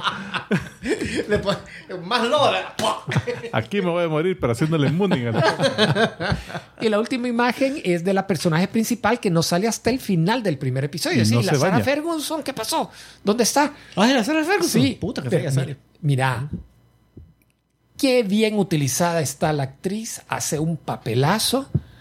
y es una ingeniera que trabaja en el nivel 1. O sea, en el fondo donde están los engranes. Donde están las máquinas, los engranes. Solo está ella y Ouroboros ahí. El generador de la... Ella y Conan el Bárbaro. De energía de la ciudad. Y la ves toda sudada, pero está bien fit, bien musculosa, porque en lo que trabaja es con una grande Stilson y haciendo que esa máquina trabaje. Mira, me encanta el papel que está haciendo ahí. Yo ya vi los primeros 3 episodios y el misterio te lo van revelando poco a poco y te deja súper picado. O sea, y lo único que les agrego, en el 3er episodio hay una escena de suspenso tan bien desarrollada y no es la clásico, esta bomba va a explotar en 10 segundos, hay que cortar un alambre y no sabes cuál es. No, te plantean, esta máquina va a fallar. Si es falla, va a mutilar a todos estos y las condiciones para lograr que se evite son estas y la fulana la tiene que ver cómo lo repara y es una soca. Primero se puso a ver, ¿esta gente me cae bien o mal? Apple mal, TV. okay. Apple TV. Okay. Y ya están los 10 episodios y ya aprobaron la segunda temporada. Buenísimo. Mañana la cancela. Bueno, démosle Con un vergo de años. Ok, es el momento. Quiero ver que ustedes han estado esperando. Así es el momento de... Primero pensó si lo están esperando. Carnita para ti. Pues sí, vamos a hablar de animes de la temporada de otoño para los gringos. Otoño. Para nosotros es más calor, más viento tal vez. No, pero ahora está bien rico. Sí, así el viento de octubre, sí. Y al fin de octubre, porque sí, al fin pegaron otra vez. Últimos años están pegando en noviembre. Acabo de platicar con mi hija, con Daniela, en Canadá. Siempre que hablo con ella me encanta porque me pone la cámara siempre, el video conferencing, ¿verdad? A la roommate. Iba caminando de la universidad para... Iba a pasar un bicho hacia el fondo. En toalla, sí. Iba caminando de la universidad ya para su apartment. Y ya se ve, ya se ve el frillito ahí, ya va a empezar a caer las primeras nevadas. Ahí. Pero es su segundo invierno ya. Es su segundo invierno. Ya está bien acostumbrada. Ya está acostumbrada. Bueno. O sea, las hojas de maple están cafecitas. Ya. Dice que son de maple, pero... bueno, pero pues... la chupó y dice que... Entonces, cabal, ya están empezando las nuevas temporadas. Como en otros episodios, estos, acuérdense, no son todos los animes de temporada. Son los que me han llamado la atención y que les estoy dando chance de 3 episodios. Así que vamos a ver. El primer anime es este que se llama Shy. Quiero oír tu comentario de ese. Mira, me llamó la atención el concepto que son superhéroes, un grupo de superhéroes, y hay una que es superhéroe japonesa. No es My Hero Academia, sino que sí, han salido gente con poderes. Ajá. Pero no es como que el 80% de la población, sino que son varios. Fíjate que yo cuando el de los que mandaste y vi ese, me llamó la atención, me gustó el tipo de arte, el concepto me llamó la atención, pero me costó ver el primero. Por eso quiero oír tus comentarios para ver cómo sigue. Mira, de este han salido 3 episodios. 3 ahorita. Justo ayer salió el tercero. Cabal, es de una chica que se llama Teru Momijiyama, que se transforma en la superhéroe Shy, que, como dice el nombre, es bien tímida. Entonces, dale siguiente imagen, creo que ahí se ve. Que es deprimentemente verla comportarse, porque es tímida en su personalidad secreta civil y es tímida como superhéroe. Yo dije, tal vez cuando se convierte en superhéroe gana confianza y no. Es que fíjate que eso exactamente me pasó a mí, porque me dio la misma desesperación que la de Gundam, las Witches of... Sí. De que la protagonista y si la serie se llama Shy, no creo que cambie. No se le quita así a media Entonces temporada. Dije yo, no, esta estoy sufriendo, no la sigo, pero vamos a ver qué mira, no voy a decir que sigue tan bien. Dale siguiente imagen. En esta imagen que ven ahorita son todos los héroes que han salido, que se conocen en este momento. Y la heroína de Rusia, por cierto, supuestamente hay un héroe por país, como que no han salido muchos. Ajá. Son bien limitados. Tienen una estación espacial. Y hay una estación espacial, ajá. Pero, y la personaje rusa no me cayó tan bien. También, sí, salió bien poco. Salió bien poco. Pero por lo menos le dio un poco de humor a la serie, como ustedes dicen. Un poco desespera la Shai que no sé, que es una lucha mental solo por salir de la cama. Entonces, cuando llega la otra, por lo menos la anima un poco. Bueno, dale siguiente. El primer episodio sale que ella... Shai es la representante de Japón. De Japón, sí. sí. Okay. Sale que ella rescata a un grupo de gente que está en una montaña rusa que se ha quedado atorada. Pero no logra sacar a toda la gente a tiempo y esa niña que se ve ahí cabeza abajo resulta lastimada. Entonces le da crisis. Pero a mí me hubiera dado cólera porque ella era la primera que iba a salvar. Sí. Y la bicha le dijo, no, salva a los demás. O sea, también hizo algo heroico. Pero después yo hice, puta, ella lo iba a hacer. Y la bicha es la que... Y por el tiempo que perdió en discutir de que no, que vaya este otro primero, también así. Y también pensé, bueno, esta tiene super fuerza, supuestamente no podría haber jalado todo el carrito del inicio, algo así, van. Pero al final se lastima y todo. Y no tenés claro cuáles son sus poderes. Es un poco... puede volar. O sea, el primer episodio no lo dice. Puede volar, tiene fuerza. En el intro se ve que el puño se le hace como de fuego. Y en la espalda tiene un propulsor a jet bien booster, raro. Así. Un booster. Sí, o sea, no sé si puede volar o es un jetpack. Ajá, es bien raro. Y solo ves que se le acaba bien rápido, ¿no? Lo puede usar mucho. Como de Ultraman. Bueno, la onda es que sí, después de eso la ayudan, le dicen para que recupere la confianza, que realmente el hermanito de la chava que ella salvó, pues sigue siendo admirador de Shai. No lo culpan a ella. Tampoco la chica que resulta lastimada no la culpa, sino que se ve ya en los siguientes episodios que vuelve a aparecer. Llega a la escuela de Shai. Puta, ya uno del otro lo salva 2 veces. 2 veces en un episodio. Y y también en el anterior se ve un tipo que parece que está provocando las crisis. Como para generar caos. Está el malo. Entonces sí le digo que como dicen estos chamacos, el personaje poco desespera. El arte es bueno. El arte es muy bueno. La animación es buena. Pero también del grupo del Guild Comic hay está la mara que ve anime manga. Lo recomendó y dijo el manga es muy bueno, dijo.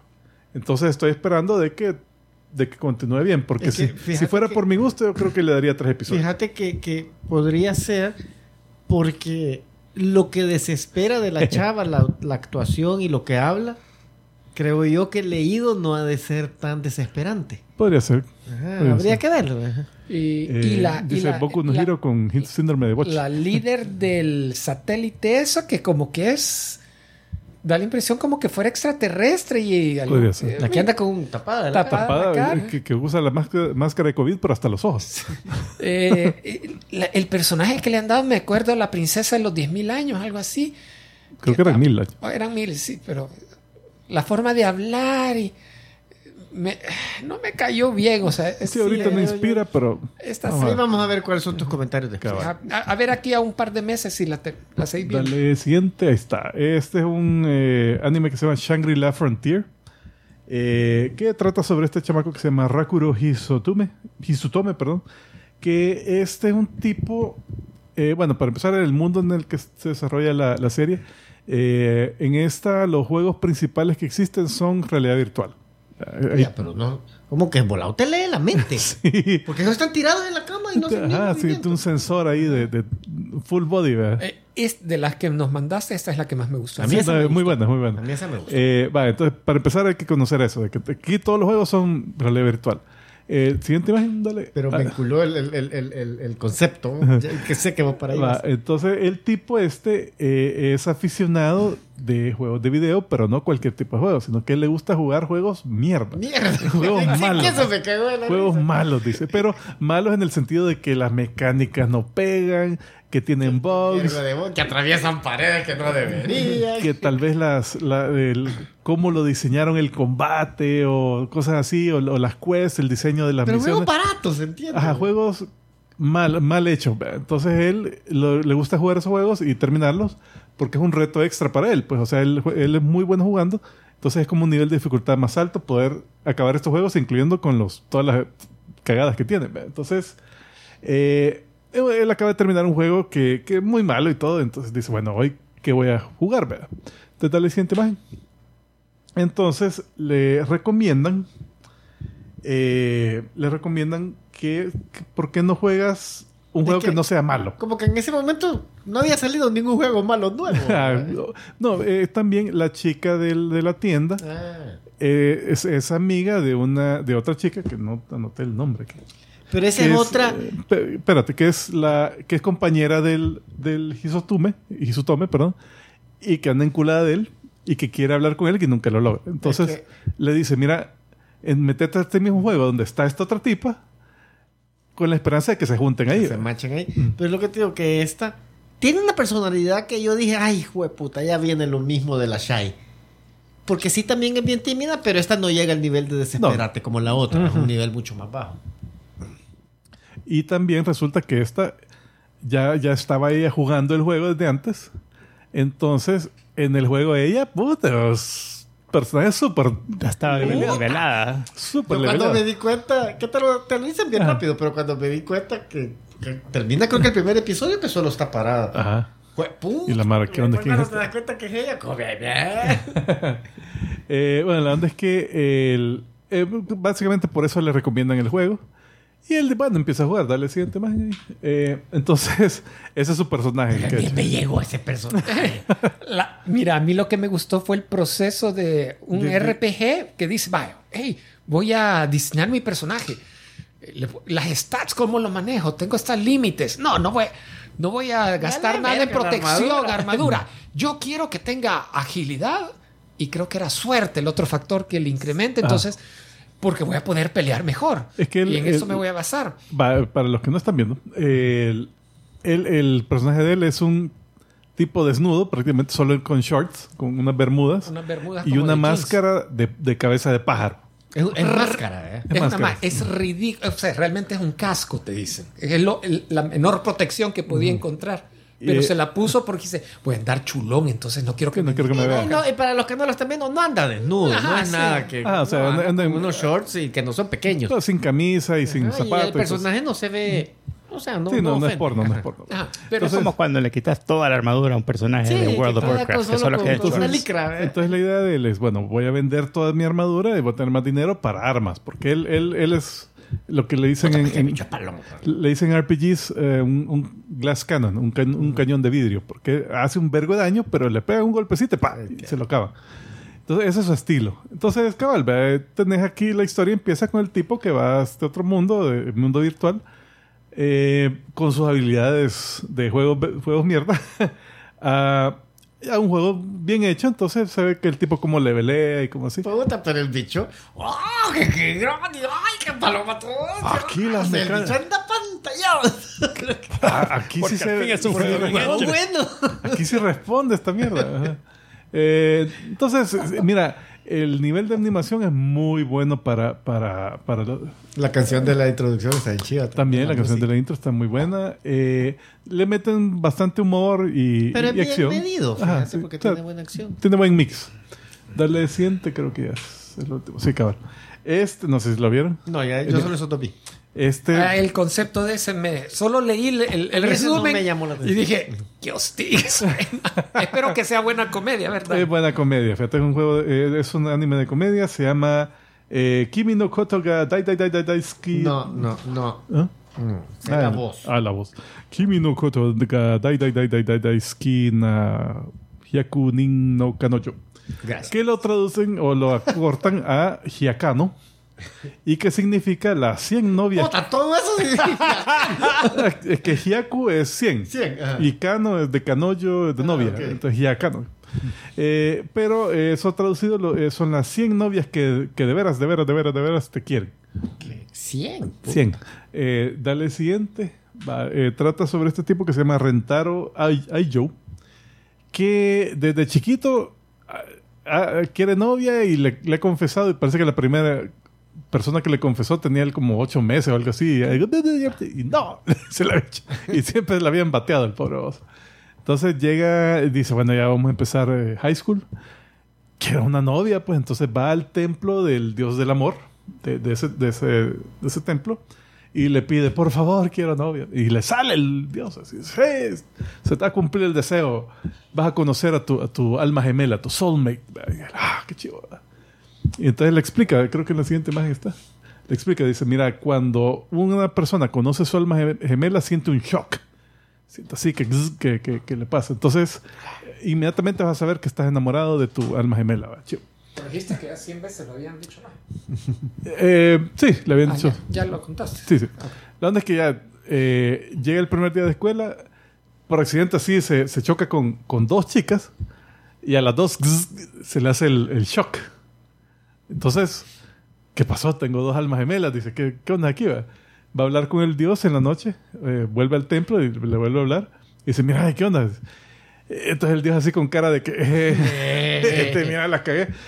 El día que naciste, cuando había que llenar el papeleo de número de almas gemelas, en vez de poner 1, como siempre le pongo, le puse 100 porque estaba distraído viendo tele. Porque no las había encontrado en todo este momento. No las había encontrado hasta que iba a high school. Entonces te vas a tener 100, lo siento. Y el puta, ¿qué onda? No, ok. Pero yo solo quiero una. Entonces le dice el Dios, mira, solo que hay un problema. De que si conoces a tu alma gemela, eso es... O sea, no toda la gente se junta con su alma gemela. Uh-huh. Entonces, encontrar tu alma gemela es como que te gastes toda tu vida de karma. O sea, todo... O sea, todo lo demás te va a salir mal. No, más o menos. Pero dice, o sea, te estás gastando un buen poco de karma. Entonces, si no te juntas con tu alma gemela, ahí sí, todo te va a ir mal y vas a terminar en la muerte. ¿Él o la chica? Yo entiendo que los 2. Entonces, le dice, mira, no puedes escoger solo a una. Tiene que estar con la 100. O sea, si escoges a una, a la otra le va a ir mal. Uh-huh. Y se va a morir. Entonces el güey, puta, no puedo dejar eso. Entonces, la única solución, yo no quería, pero la única solución es andar con 100 novias. Entonces, creo que en la siguiente se ve. Sí, bueno, eso es otra cosa. La onda es que, cabal, ¿verdad? La serie es él encontrando chicas que de repente y se hace novio de todas. Después se va a dar cuenta que lo que pasaba es que la alfombra que tenía lo llenaba de estática. Algo así, tal vez. Pero mira, esta serie, el concepto es ridículo y lo sabe. O sea, la serie no se toma nada en serio. Es comedia con algo de romance. Ahí está en la imagen, pueden ver de que el Dios está diciendo, ay, no, mira, no me corté líneas de diálogo porque tenemos que hablar mucho en este episodio, ¿verdad? Que en el manga tenía más diálogos, que no sé qué, y hablan así de otras series, ¿verdad? Que esto rompe la cuarta pared. Rompe la cuarta pared a cada rato. He leído algunos capítulos del manga y cabal, ¿verdad? Hablan de que, hey, mira lo que dijimos en la página anterior, ¿verdad? Cosas así, ¿verdad? Y está bueno, pues, y el arte está bastante bien, los diseños de las chicas están bastante kawaii. Y hay unas que están bien buenas. No sé cuántas van a llegar. Ahorita en el manga solo van como 20 y tantas novias. Aquí no creo que llegue a tantas. Yo creo que solo 5 han sacado en la intro. Pero sí se las recomiendo. Fíjate, hay otras series japonesas que son de harén que se toman muy en serio el concepto y caen mal.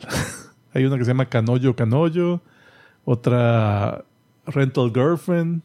Que son puta, que se desesperan por mierda. Pero esta sí, por lo menos es cómica. Entonces, vos sabés que todo es chiste.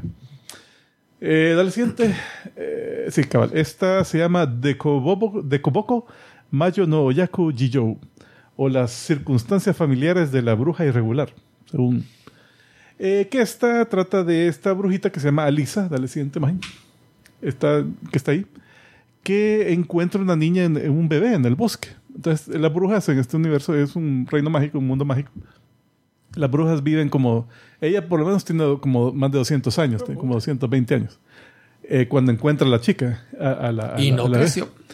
Entonces, la cosa es que ella ya tiene 225 años, pero es así, ella chiquitilla. Y la niña que encuentra 16 años después... Es la de abajo, que poñoñoin, que creció y ya le pasó y le saca como 2 cabezas de altura. Y se desarrolló súper bien. Entonces cuando salen... Le sacó otras 2 cabezas más. Cuando salen a hacer compras y todo, dicen, salió la madre con la hija. Y se confunden cuál es cuál, ¿verdad? Entonces, es una serie cómica basada en un manga. El manga es de esos de que cada página es un chiste. Entonces, realmente el episodio no es como que hay una trama así que vaya por todo el episodio, sino que es más como que chiste aquí, chiste acá. Dale siguiente imagen. Ahí está. La niña esta, que se llama Viola, como Violeta, ella tiene un poder mágico increíble. O sea que incluso cuando era niña podía hacer summons de bestias mágicas y todo eso. O sea, también era brujo. Pues la encontró y pues ya tiene un verbo poder. Yo pensé que era bebé normal. No, pero también es brujilda. También tenía poderes. Y la onda es que... Y tiene una mamitis al extremo. O sea, que adora a su mamá y se le acerca a cualquiera y... aléjate de mi mamá, no me la vas a quitar. Se hace yandere casi. Entonces, ponerle que en esa imagen se ve que está un golem, ese de café que está ahí, que dice papa en el pecho. ¡Qué feo eso dice! Es ridícula la serie. Pues. O sea, la onda es que el golem es buena la comedia. Sí, está bien. El golem ese es porque la Lisa, la mamá, le dice, mira, y no te sentís así solitaria, tal vez que eres un hermanito, un papá o algo así. ¿No? Y ella, no, pues, en vez de que se te acerque un hombre, voy a hacer uno. Y hace un golem y le dice, este va a ser papá. Y aparte de eso, como su mascota, que invoca a un fénix, que es un animal legendario, pues así que todo, oh my God. Y ese es el fénix que está ahí. Bueno, no dijeron que por ser legendario era bonito. Majestuoso. Ya vale, entonces así todos los episodios son como que cositas, chistes cortos, así constantes. Y divierte bastante. Déjame ver. Se va a morir. Va. Dale siguiente. Esta me gustó bastante. Se llama Bushuku no Berserk, que se traduce a Berserk of Gluttony o el desquiciado de la glotonería, que trata sobre, dale siguiente, este tipo que se llama Fate Graphite, que está en un mundo mágico estilo medieval, ¿verdad?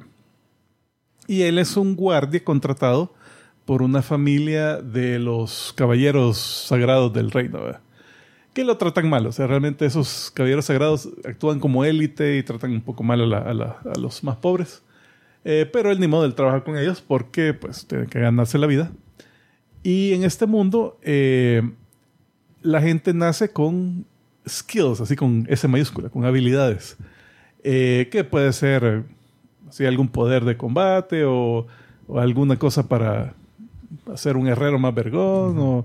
Entonces a él le tocó una habilidad que se llama glotonería.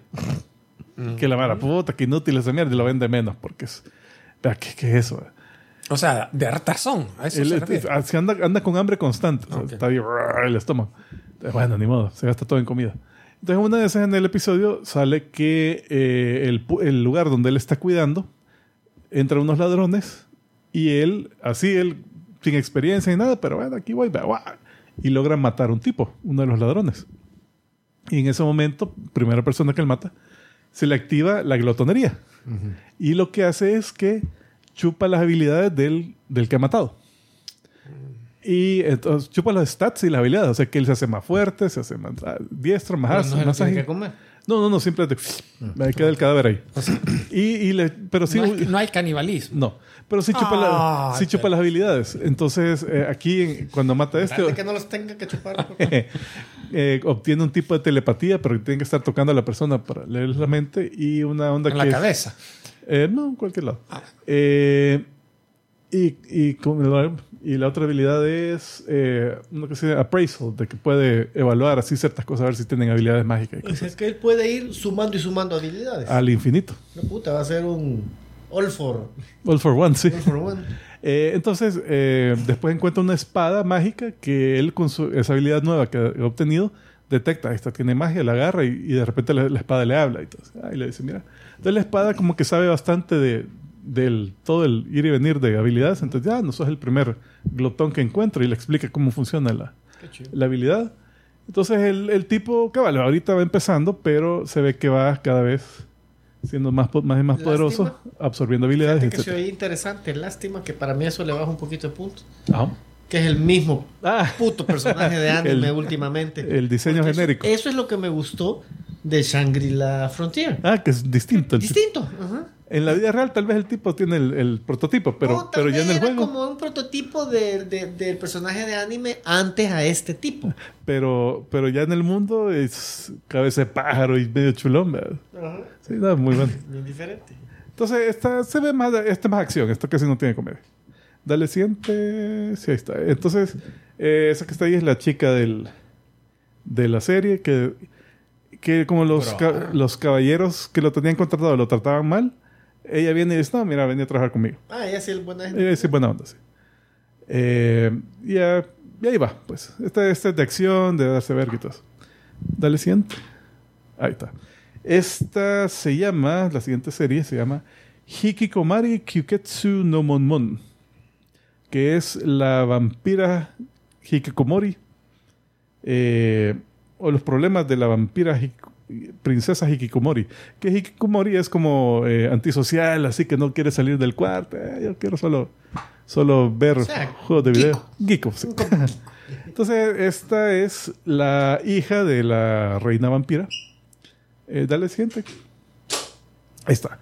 Que es parte de la familia de vampiros élite, pero ella no le gusta tomar sangre. O sea, le causa malestar la sangre. Entonces, no tiene mucho poder mágico, poder físico es bien poco. Ahí la ven en la imagen, están todos los lords vampiros así. Y ella ahí en la esquinita. Entonces, bueno, básicamente la obligan a unirse a la lucha por la sucesión de esta familia vampira, sino que le ponen a cargo de un ejército y dicen, vaya, anda a pelear con otros ejércitos y si tenés éxito, pues bien, te vas a ser elegible para ser la princesa nueva del reino, para ser la sucesora. Y si no, pues ni modo, te van a... Ajá, ¿y si no? Mira, es que esa es la cosa, que la pusieron a cargo del ejército vampiro, creo que en la siguiente imagen sale. La pusieron a cargo del ejército vampiro lleno de todos los revoltosos, de todos los peleoneros de la tropa. Que si ven algo de debilidad en su jefe, lo derrocan inmediatamente. Yeah. O sea, pero no es onda de que si ella no gana el liderazgo, los perdedores los matan. Es que si no gana, hey, este jefe la derrotaron, bueno, matémosla, porque es la... Pero no es que esa es la amenaza de sus subalternos, pero yo digo... de las familiares... No sé si la matan. No, okay. Yo creo decir que sí. Va. Entonces, le han puesto una mucama que es medio pedófila. y la chica es una loli, así una chiquitilla. Y que es la que sabe su secreto, que ella realmente no tiene fuerza, pero le ayuda a fingir enfrente de todos sus subalternos, porque los subalternos, ponerle que a los 5 segundos de conocerlos, le salta uno, te voy a matar, y se logra zafar así de pura guasa. Entonces, ahí está la mucama pedófila. Hay algo de fanservice, por cierto, por la mucama más que nada. Entonces, cabal, es cómica. A ver cómo la tipa esta se logra engañar a toda la gente que ella es poderosa. Así que sí, estaba viendo. De ahí está, que se llama Ragna Crimson. No sé, ¿la vieron alguno? No. ¿El Matadragones? ¿Tú sí la viste? Yo vi... viste una parte. Vi el inicio. Sí, mira. Da el comentario y después... Se llama Ragna Crimson. Es por el protagonista que se llama Ragna. Es de un mundo donde hay dragones. Que los dragones andan ahí haciendo de verga por todos lados, matando un montón de gente. ¿Cómo se llama? La cosa es que tienen una su kriptonita o dragonita. ¡Hey! Sergio Villeda dice saludos, Kikos. Qué bueno Sergio. Estuvo el supercut. Sí, ya gustó el video. Qué bueno que te gustó, nice. Sergio. No escarmentó y dijo, gracias. Vamos a dar más. Bueno, la onda es que en este Ragna es el cuidandero de esta niña que se llama Leonica, que es una matadragones. Que en este mundo los dragones se pueden matar con unas armas como plateadas que tienen una cosa que se llama silverine. Que si logras herir un dragón con eso, se les congela la sangre o algo así, quedan todos congelados. Entonces la Leonica es una niña, realmente tiene como 12 años, pero es una prodigio, entonces ella puede matar dragones bastante poderosos.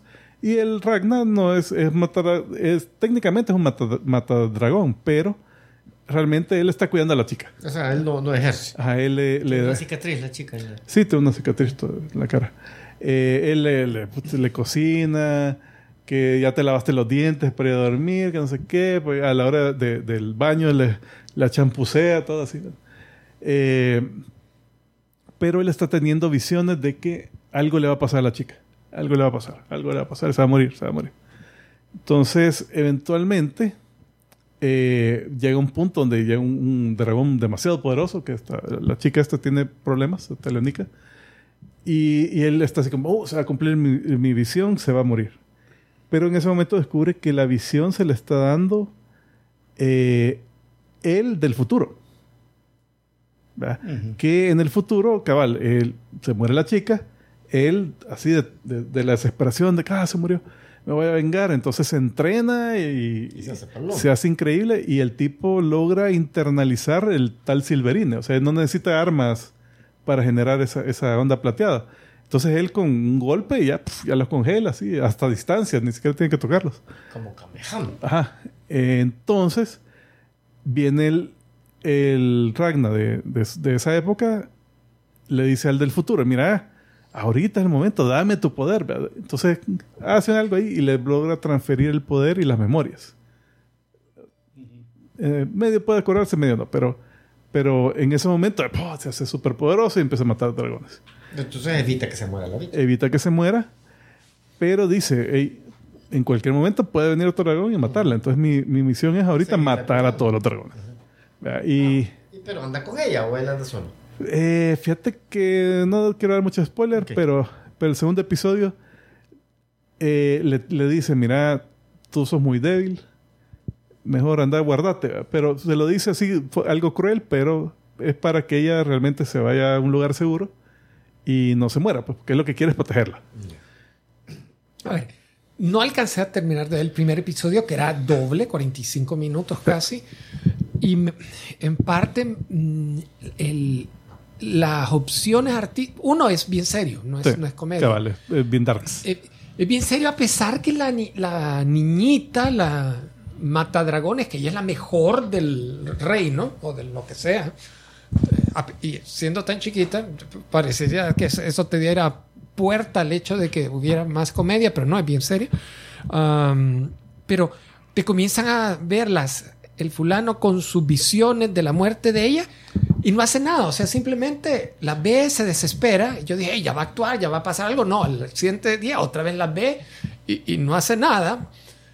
Sí, al punto que 100% de acuerdo. El primer episodio... La introducción es bien larga.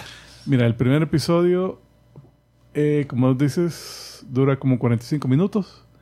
Yo puse el pausa y ahí por el minuto 35...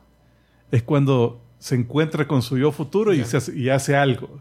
Pero de ahí para allá atrás es solo, tengo una visión, va a pasar algo feo. Tengo una visión, va a pasar algo feo. Hasta ese minuto que pasa algo feo. Y ya se arma la trama. Pero sí, el primero es como que bien lento. Pero se oye bien interesante lo que decís, ya que el hecho de que se hable con el del futuro, que el del futuro se entrena. Y porque es inútil él en el presente. A pesar que hace un montón de esfuerzos... Sí, no le pega. No está al nivel. Ahora, el problema es que si salva la bicha, ha cambiado la línea de tiempo, ya su yo del futuro ya no tiene motivo para... dejémoslo ahí. No tenés que decirme ni sí ni ya, no. Segundo episodio ahí pasa más cosas. Pero bueno. Sí, como les digo, el concepto está bien, pero bien darks y a veces bastante lento. Entonces, vamos a ver, porque yo prefiero comedias, prefiero más acción, entonces no sé si darle chance. El siguiente, la historia del imperio Tear Moon, o Tear Moon Teikoku Monogatari, que es esta niña, esta también es cómica, pero empieza algo darks, que es de esta niña que se llama Mia Luna Tear Moon, que es la princesa del imperio Tear Moon, este reino que está ahí, que básicamente es como que fuera Luis XVI y María Antonieta. En Francia, ahí por la época de la Revolución, donde están viviendo en la opulencia. Ella es la princesa que le vale verga al pueblo, pero está en su propia onda, bien egoísta. Pero después hace la revolución, la capturan y después ¡pum! Guillotinazo. Entonces, pero a la hora de que cae la guillotina, regresa al pasado. Y vuelve a regresar a su edad cuando tenía 12 años. A su propio cuerpo. A su propio cuerpo. O sea, regresa al pasado en su propio cuerpo, pero con los recuerdos de todo lo que le pasó. Y con el diario que ella llevaba. Entonces está el diario ensangrentado ahí a la par de ella. Entonces ella, uy, puta, puedo... ¿Qué onda? Es otra oportunidad, puedo evitar lo que me pasó. El problema es que ella no es que haya cambiado su forma de ser. Ella sigue siendo egoísta, sigue siendo... no hecha mierda, pero inconsciente, ¿va? Que realmente no es medio pasmada también. Entonces dice, bueno, hay que cambiar el futuro, pero como había sido tan egoísta y que le valía verga todo lo que estaba pasando a su alrededor, tiene una idea vaga de lo que ha pasado, pero no sabe cómo arreglarlo, ¿verdad? Porque simplemente le dice, ¿por qué colapsó el reino? Algo pasó con la economía. Exactamente qué, a saber. Pero la onda es que las decisiones que toma son para su beneficio de forma egoísta, pero en esta vez de chiripa le salen bien y la Mara, la heroína. Entonces dale siguiente, creo que se ve... cabal, entonces ahí está ella corriendo. Ella a cada rato se imagina la guillotina que la va persiguiendo, así, la guillotina con patitas. No sé si en la siguiente imagen se ve... No, dale para atrás. Bueno, ponerle por ejemplo que la sirvienta, que llega una sirvienta y le dice, mira, tráeme pastel. Ahí viene la sirvienta que es un poco atolondrada y plum, bota el pastel y creo que hasta le cae encima a la princesa. Entonces ella, ay, pero la reconoce y dice, hey, esta es la tipa que cuando estaba en prisión me llegaba a cuidar y me daba comida, me hacía compañía. Entonces, no, la voy a... Vení, vos vas a ser mi sirvienta personal. Entonces todas las demás... qué misericordiosa la princesa, mira cómo agarró a esta otra. Entonces ya la ven de otra forma. Hay otra parte, ya por lo menos en el manga y en el futuro, que ella conoce a una persona que fue la que le ordenó que fuera la guillotina. Fue la que la sentenció. Y entonces ella en ese momento dice, no quiero nada tener que ver con esta persona. Y cuando habla con esta persona por primera vez, está así como que sí, hola, ¿qué tal? Así toda sumisa. Entonces la persona esta dice, hey, me habían contado que esta princesa era bien arrogante, ¿no? Pero bien humilde, que no sé qué, y todo, y después todo bien amigable. Pero entonces con eso cambia, así por poquito, ¿ve? Pero sí, siempre es... Pues lo chivo de que ella no deja de ser egoísta, no deja de ser así como que, no, yo todo yo, pero le salen las cosas. Entonces está bastante bien, está chistoso. No la diría, pero sí interesante. Esta es de las que más había estado esperando, fíjate, esa de la princesa. De ahí esta que se llama 16-Bit Sensation, Another Layer. Dale siguiente. Que es de una chica que se llama Konoha Akisato, que es una ilustradora que trabaja en una compañía de juegos, que hace juegos... que ella su sueño es hacer juegos bishoujo, juegos de chicas, así de como video. De juegos de video, cabal. Pero esos que son de citas, de princesas, así de todas. Entonces, porque ella quiere que sus personajes chicas cute sean populares. Porque ella ha jugado bastante de eso, entonces le gusta. Pero en la compañía donde está ella, subilustradora, es asistente de ilustradora, y juegan en juegos como, por ejemplo, MILF Hypnosis Saloon. Oh my God. O sea, juegos porno, básicamente. Entonces, no ha cumplido su sueño. Sí. Está medio decepcionado. El postercito que estoy viendo ahí al fondo también no me da buena... ¿Y esa es su habitación, su cuarto personal? Dale el siguiente. Por lo menos está vestida. Pero me da risa de que cuando la ves trabajando, ella quiere ilustrar chicas bonitas, cute, y la tienen... MILF. No, la tienen coloreando las ilustraciones de otro tipo. hombres, pero solo la espalda de ellos vestidos en trajes. Entonces solo pinta de gris y de café. Eso es lo único que pinta. Entonces la cosa es que ella de repente camino al trabajo, encuentra una tienda de juegos usados donde encuentra un juego retro, pero así de clásicos y a 100 yen o algo así. ¡Puta, qué pasó! ¿No? Está demasiado barato, le iba a decir a la dueña. Esto está demasiado barato, entonces aquí, y le habla, y entonces hacen conversación y le sale con que sí, yo adoro estos juegos, que no sé qué, y la otra, ay, qué bueno. Entonces, cuando regresa, después del trabajo, la tienda está vacía. Pero le han dejado un paquete. Le dice, para fulanita. Y adentro trae floppies de esos juegos.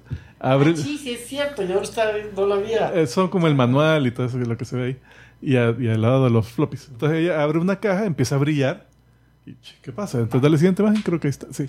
Entonces en el lugar donde abre la caja, ves que de repente cambia.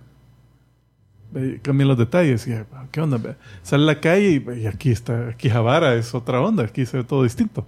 La gente está vestida distinto. No hay tiendas de las que yo esperaba. ¿Qué onda? Entonces parece que viajó al pasado. Entonces está grabando en su celular. Ahí se ve la batería.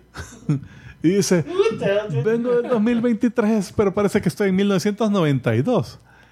Por favor, si encuentran mi PC, borren el historial de internet. Hay prioridades, obvio. Dale siguiente. Entonces encuentra una compañía de juegos de esa época. Le ruega porque le dejen trabajar ahí, dormir en el lugar, lo que sea, pero para tener ahí con qué comer. Disco de 8. Entonces, cabal, por eso saqué la imagen, porque tiene el factor nostalgia. Porque trabajan en computadoras de así, con 128K de memoria, floppies, los grandes monitores. Y procesadores de 16 bits en esa época. Procesador de 16 bits. Los juegos, así, en el segundo episodio sale ilustrando, y solo tengo 16 colores. No, tenés 14, porque 2 colores los ocupa el sistema para esto y esto. Y pues tengo que hacer esta ilustración solo con esos colores. Sí, a aprender otra vez. Pero sí, fue el 92 y ahí está. Entonces esos son los nuevos. Y en la imagen que estaba ahorita están dos animes que han regresado segundas temporadas. Uno es Spy Family, ya vuelve.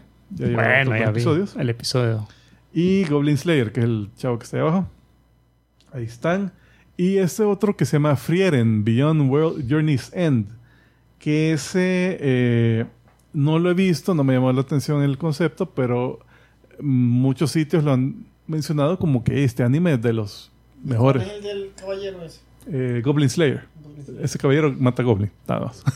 Entonces, pero el de Frieren, podemos hacerte un diagrama para entenderlo, el concepto. Por favor. Entonces, en ese Frieren sale que es una elfa que se había unido al grupo de héroes que fue a matar al rey demonio. Entonces, pasaron 10 años en el viaje ese y al final lo matan. La onda es que la historia se trata después de que lo matan al rey demonio. Regresan todas a sus respectivas ciudades y te cuentan la historia que pasa después. Entonces, ahí te dicen que la elfa es de una raza que vive miles de años. Entonces, para ella pasar 10 años con esta gente es como que un chavo que conociste en una fiesta y te cayó bien y nunca lo volviste a ver. Pero para los demás, 10 años de su vida es un vergo. Entonces, es el evento culminante de su vida. Entonces, después ella llega y ya está uno viejito. O sea, ya después que se le encuentra uno viejito que ya se va a morir. Después al funeral del otro. Y no sé qué. Entonces, le dicen a uno de los compañeros, le dice a la chica, a la elfa esta, Frieren, le dice, mira, toma un aprendiz y que vaya por el mundo como hay que reconectar con esta gente, porque ella, por lo mismo de que los amigos le duran tan poquito, se mueren, está así como que emocionalmente no cuaja con la mara. Entonces, parece que de eso es el viaje que trata. O sea, no lo he visto. Se me hizo algo depresivo el concepto. Yo soy más de comedia y acción. Pero la Mara dice, no, está muy buena. Y así que por eso se las menciono acá. Nice. Dicen ahí, volvió Dr. Stone, ¿cierto? Capitán Tsubasa, ¿cierto? Maho Tsukai no Yome, no me suena. Y Initial D, que es de carreras. Que es una continuación. Ajá. Nice. Yo no sé como de Fórmula 1, pero te voy a pasar el enlace por si lo quieres ver. Bueno, ahí están los animes que yo les recomiendo. Obviamente, como les decía, no están todos. Pero sí, ahí creo que estos los van a poder disfrutar. Buenísimo. Nice. Thank you. Y señoras y señores, con eso llegamos al final de este episodio. Nada más quiero ver. ¿Cuántas horas duró? Porque siento que fue más largo de los Fue largo. Así que bueno, buenísimas gracias. Entonces a los productores ejecutivos de este episodio son Monfa, Iván de Dios Pérez, Carlos Alexander Sorto, Simón Rodríguez Pérez, Sabtiel Jaramillo, Giselle Silva, Benigno Mandujano, el compadre Kiko y Fernando Bilbao, que son los que estaban de producción ejecutiva por el sitio web, pero también agregamos a la lista a Sergio Villeda y Rodrigo García. Y a Rodrigo García, que se apuntaron como productores ejecutivos aquí a través de YouTube. los superchats, Superchats, super donor, superchat, super todo. Todas esas cosas. Así que buenísimo. Muchísimas gracias. Le recordamos que usted también puede ser productor ejecutivo. Puede ser inmediatamente a través del YouTube mientras estamos grabando o a través de nuestra página web comicgeekos.com. Así que vayan a visitarlo. Y si le recordamos, si usted es productor ejecutivo este año, recibirá el link para poder ver el video especial solo para productores ejecutivos. Mara, muchísimas gracias por estar aquí con nosotros. Los vemos la próxima semana. Antes de despedirnos, le recordamos, ya estamos llegando al final del año, así que porfa, mándenos clips de los momentos más divertidos del show. Díganos si lo vieron en YouTube o si lo escucharon en el podcast en audio, qué minuto, qué episodio y luego qué minuto del episodio es y de más o menos de qué se trata y nosotros haremos el resto. Así que muchísimas gracias. Mándenlo eso a comicgeekos@gmail.com. Y recuerden que el primero en mandar un clip, porque siempre repetidos, tiene el derecho de nombrar el clip. Así es, así que sí. Yeah. Mala, pásenla súper bonito. Nos vemos la próxima semana y nos despedimos como siempre diciendo ¡Salud! Salud.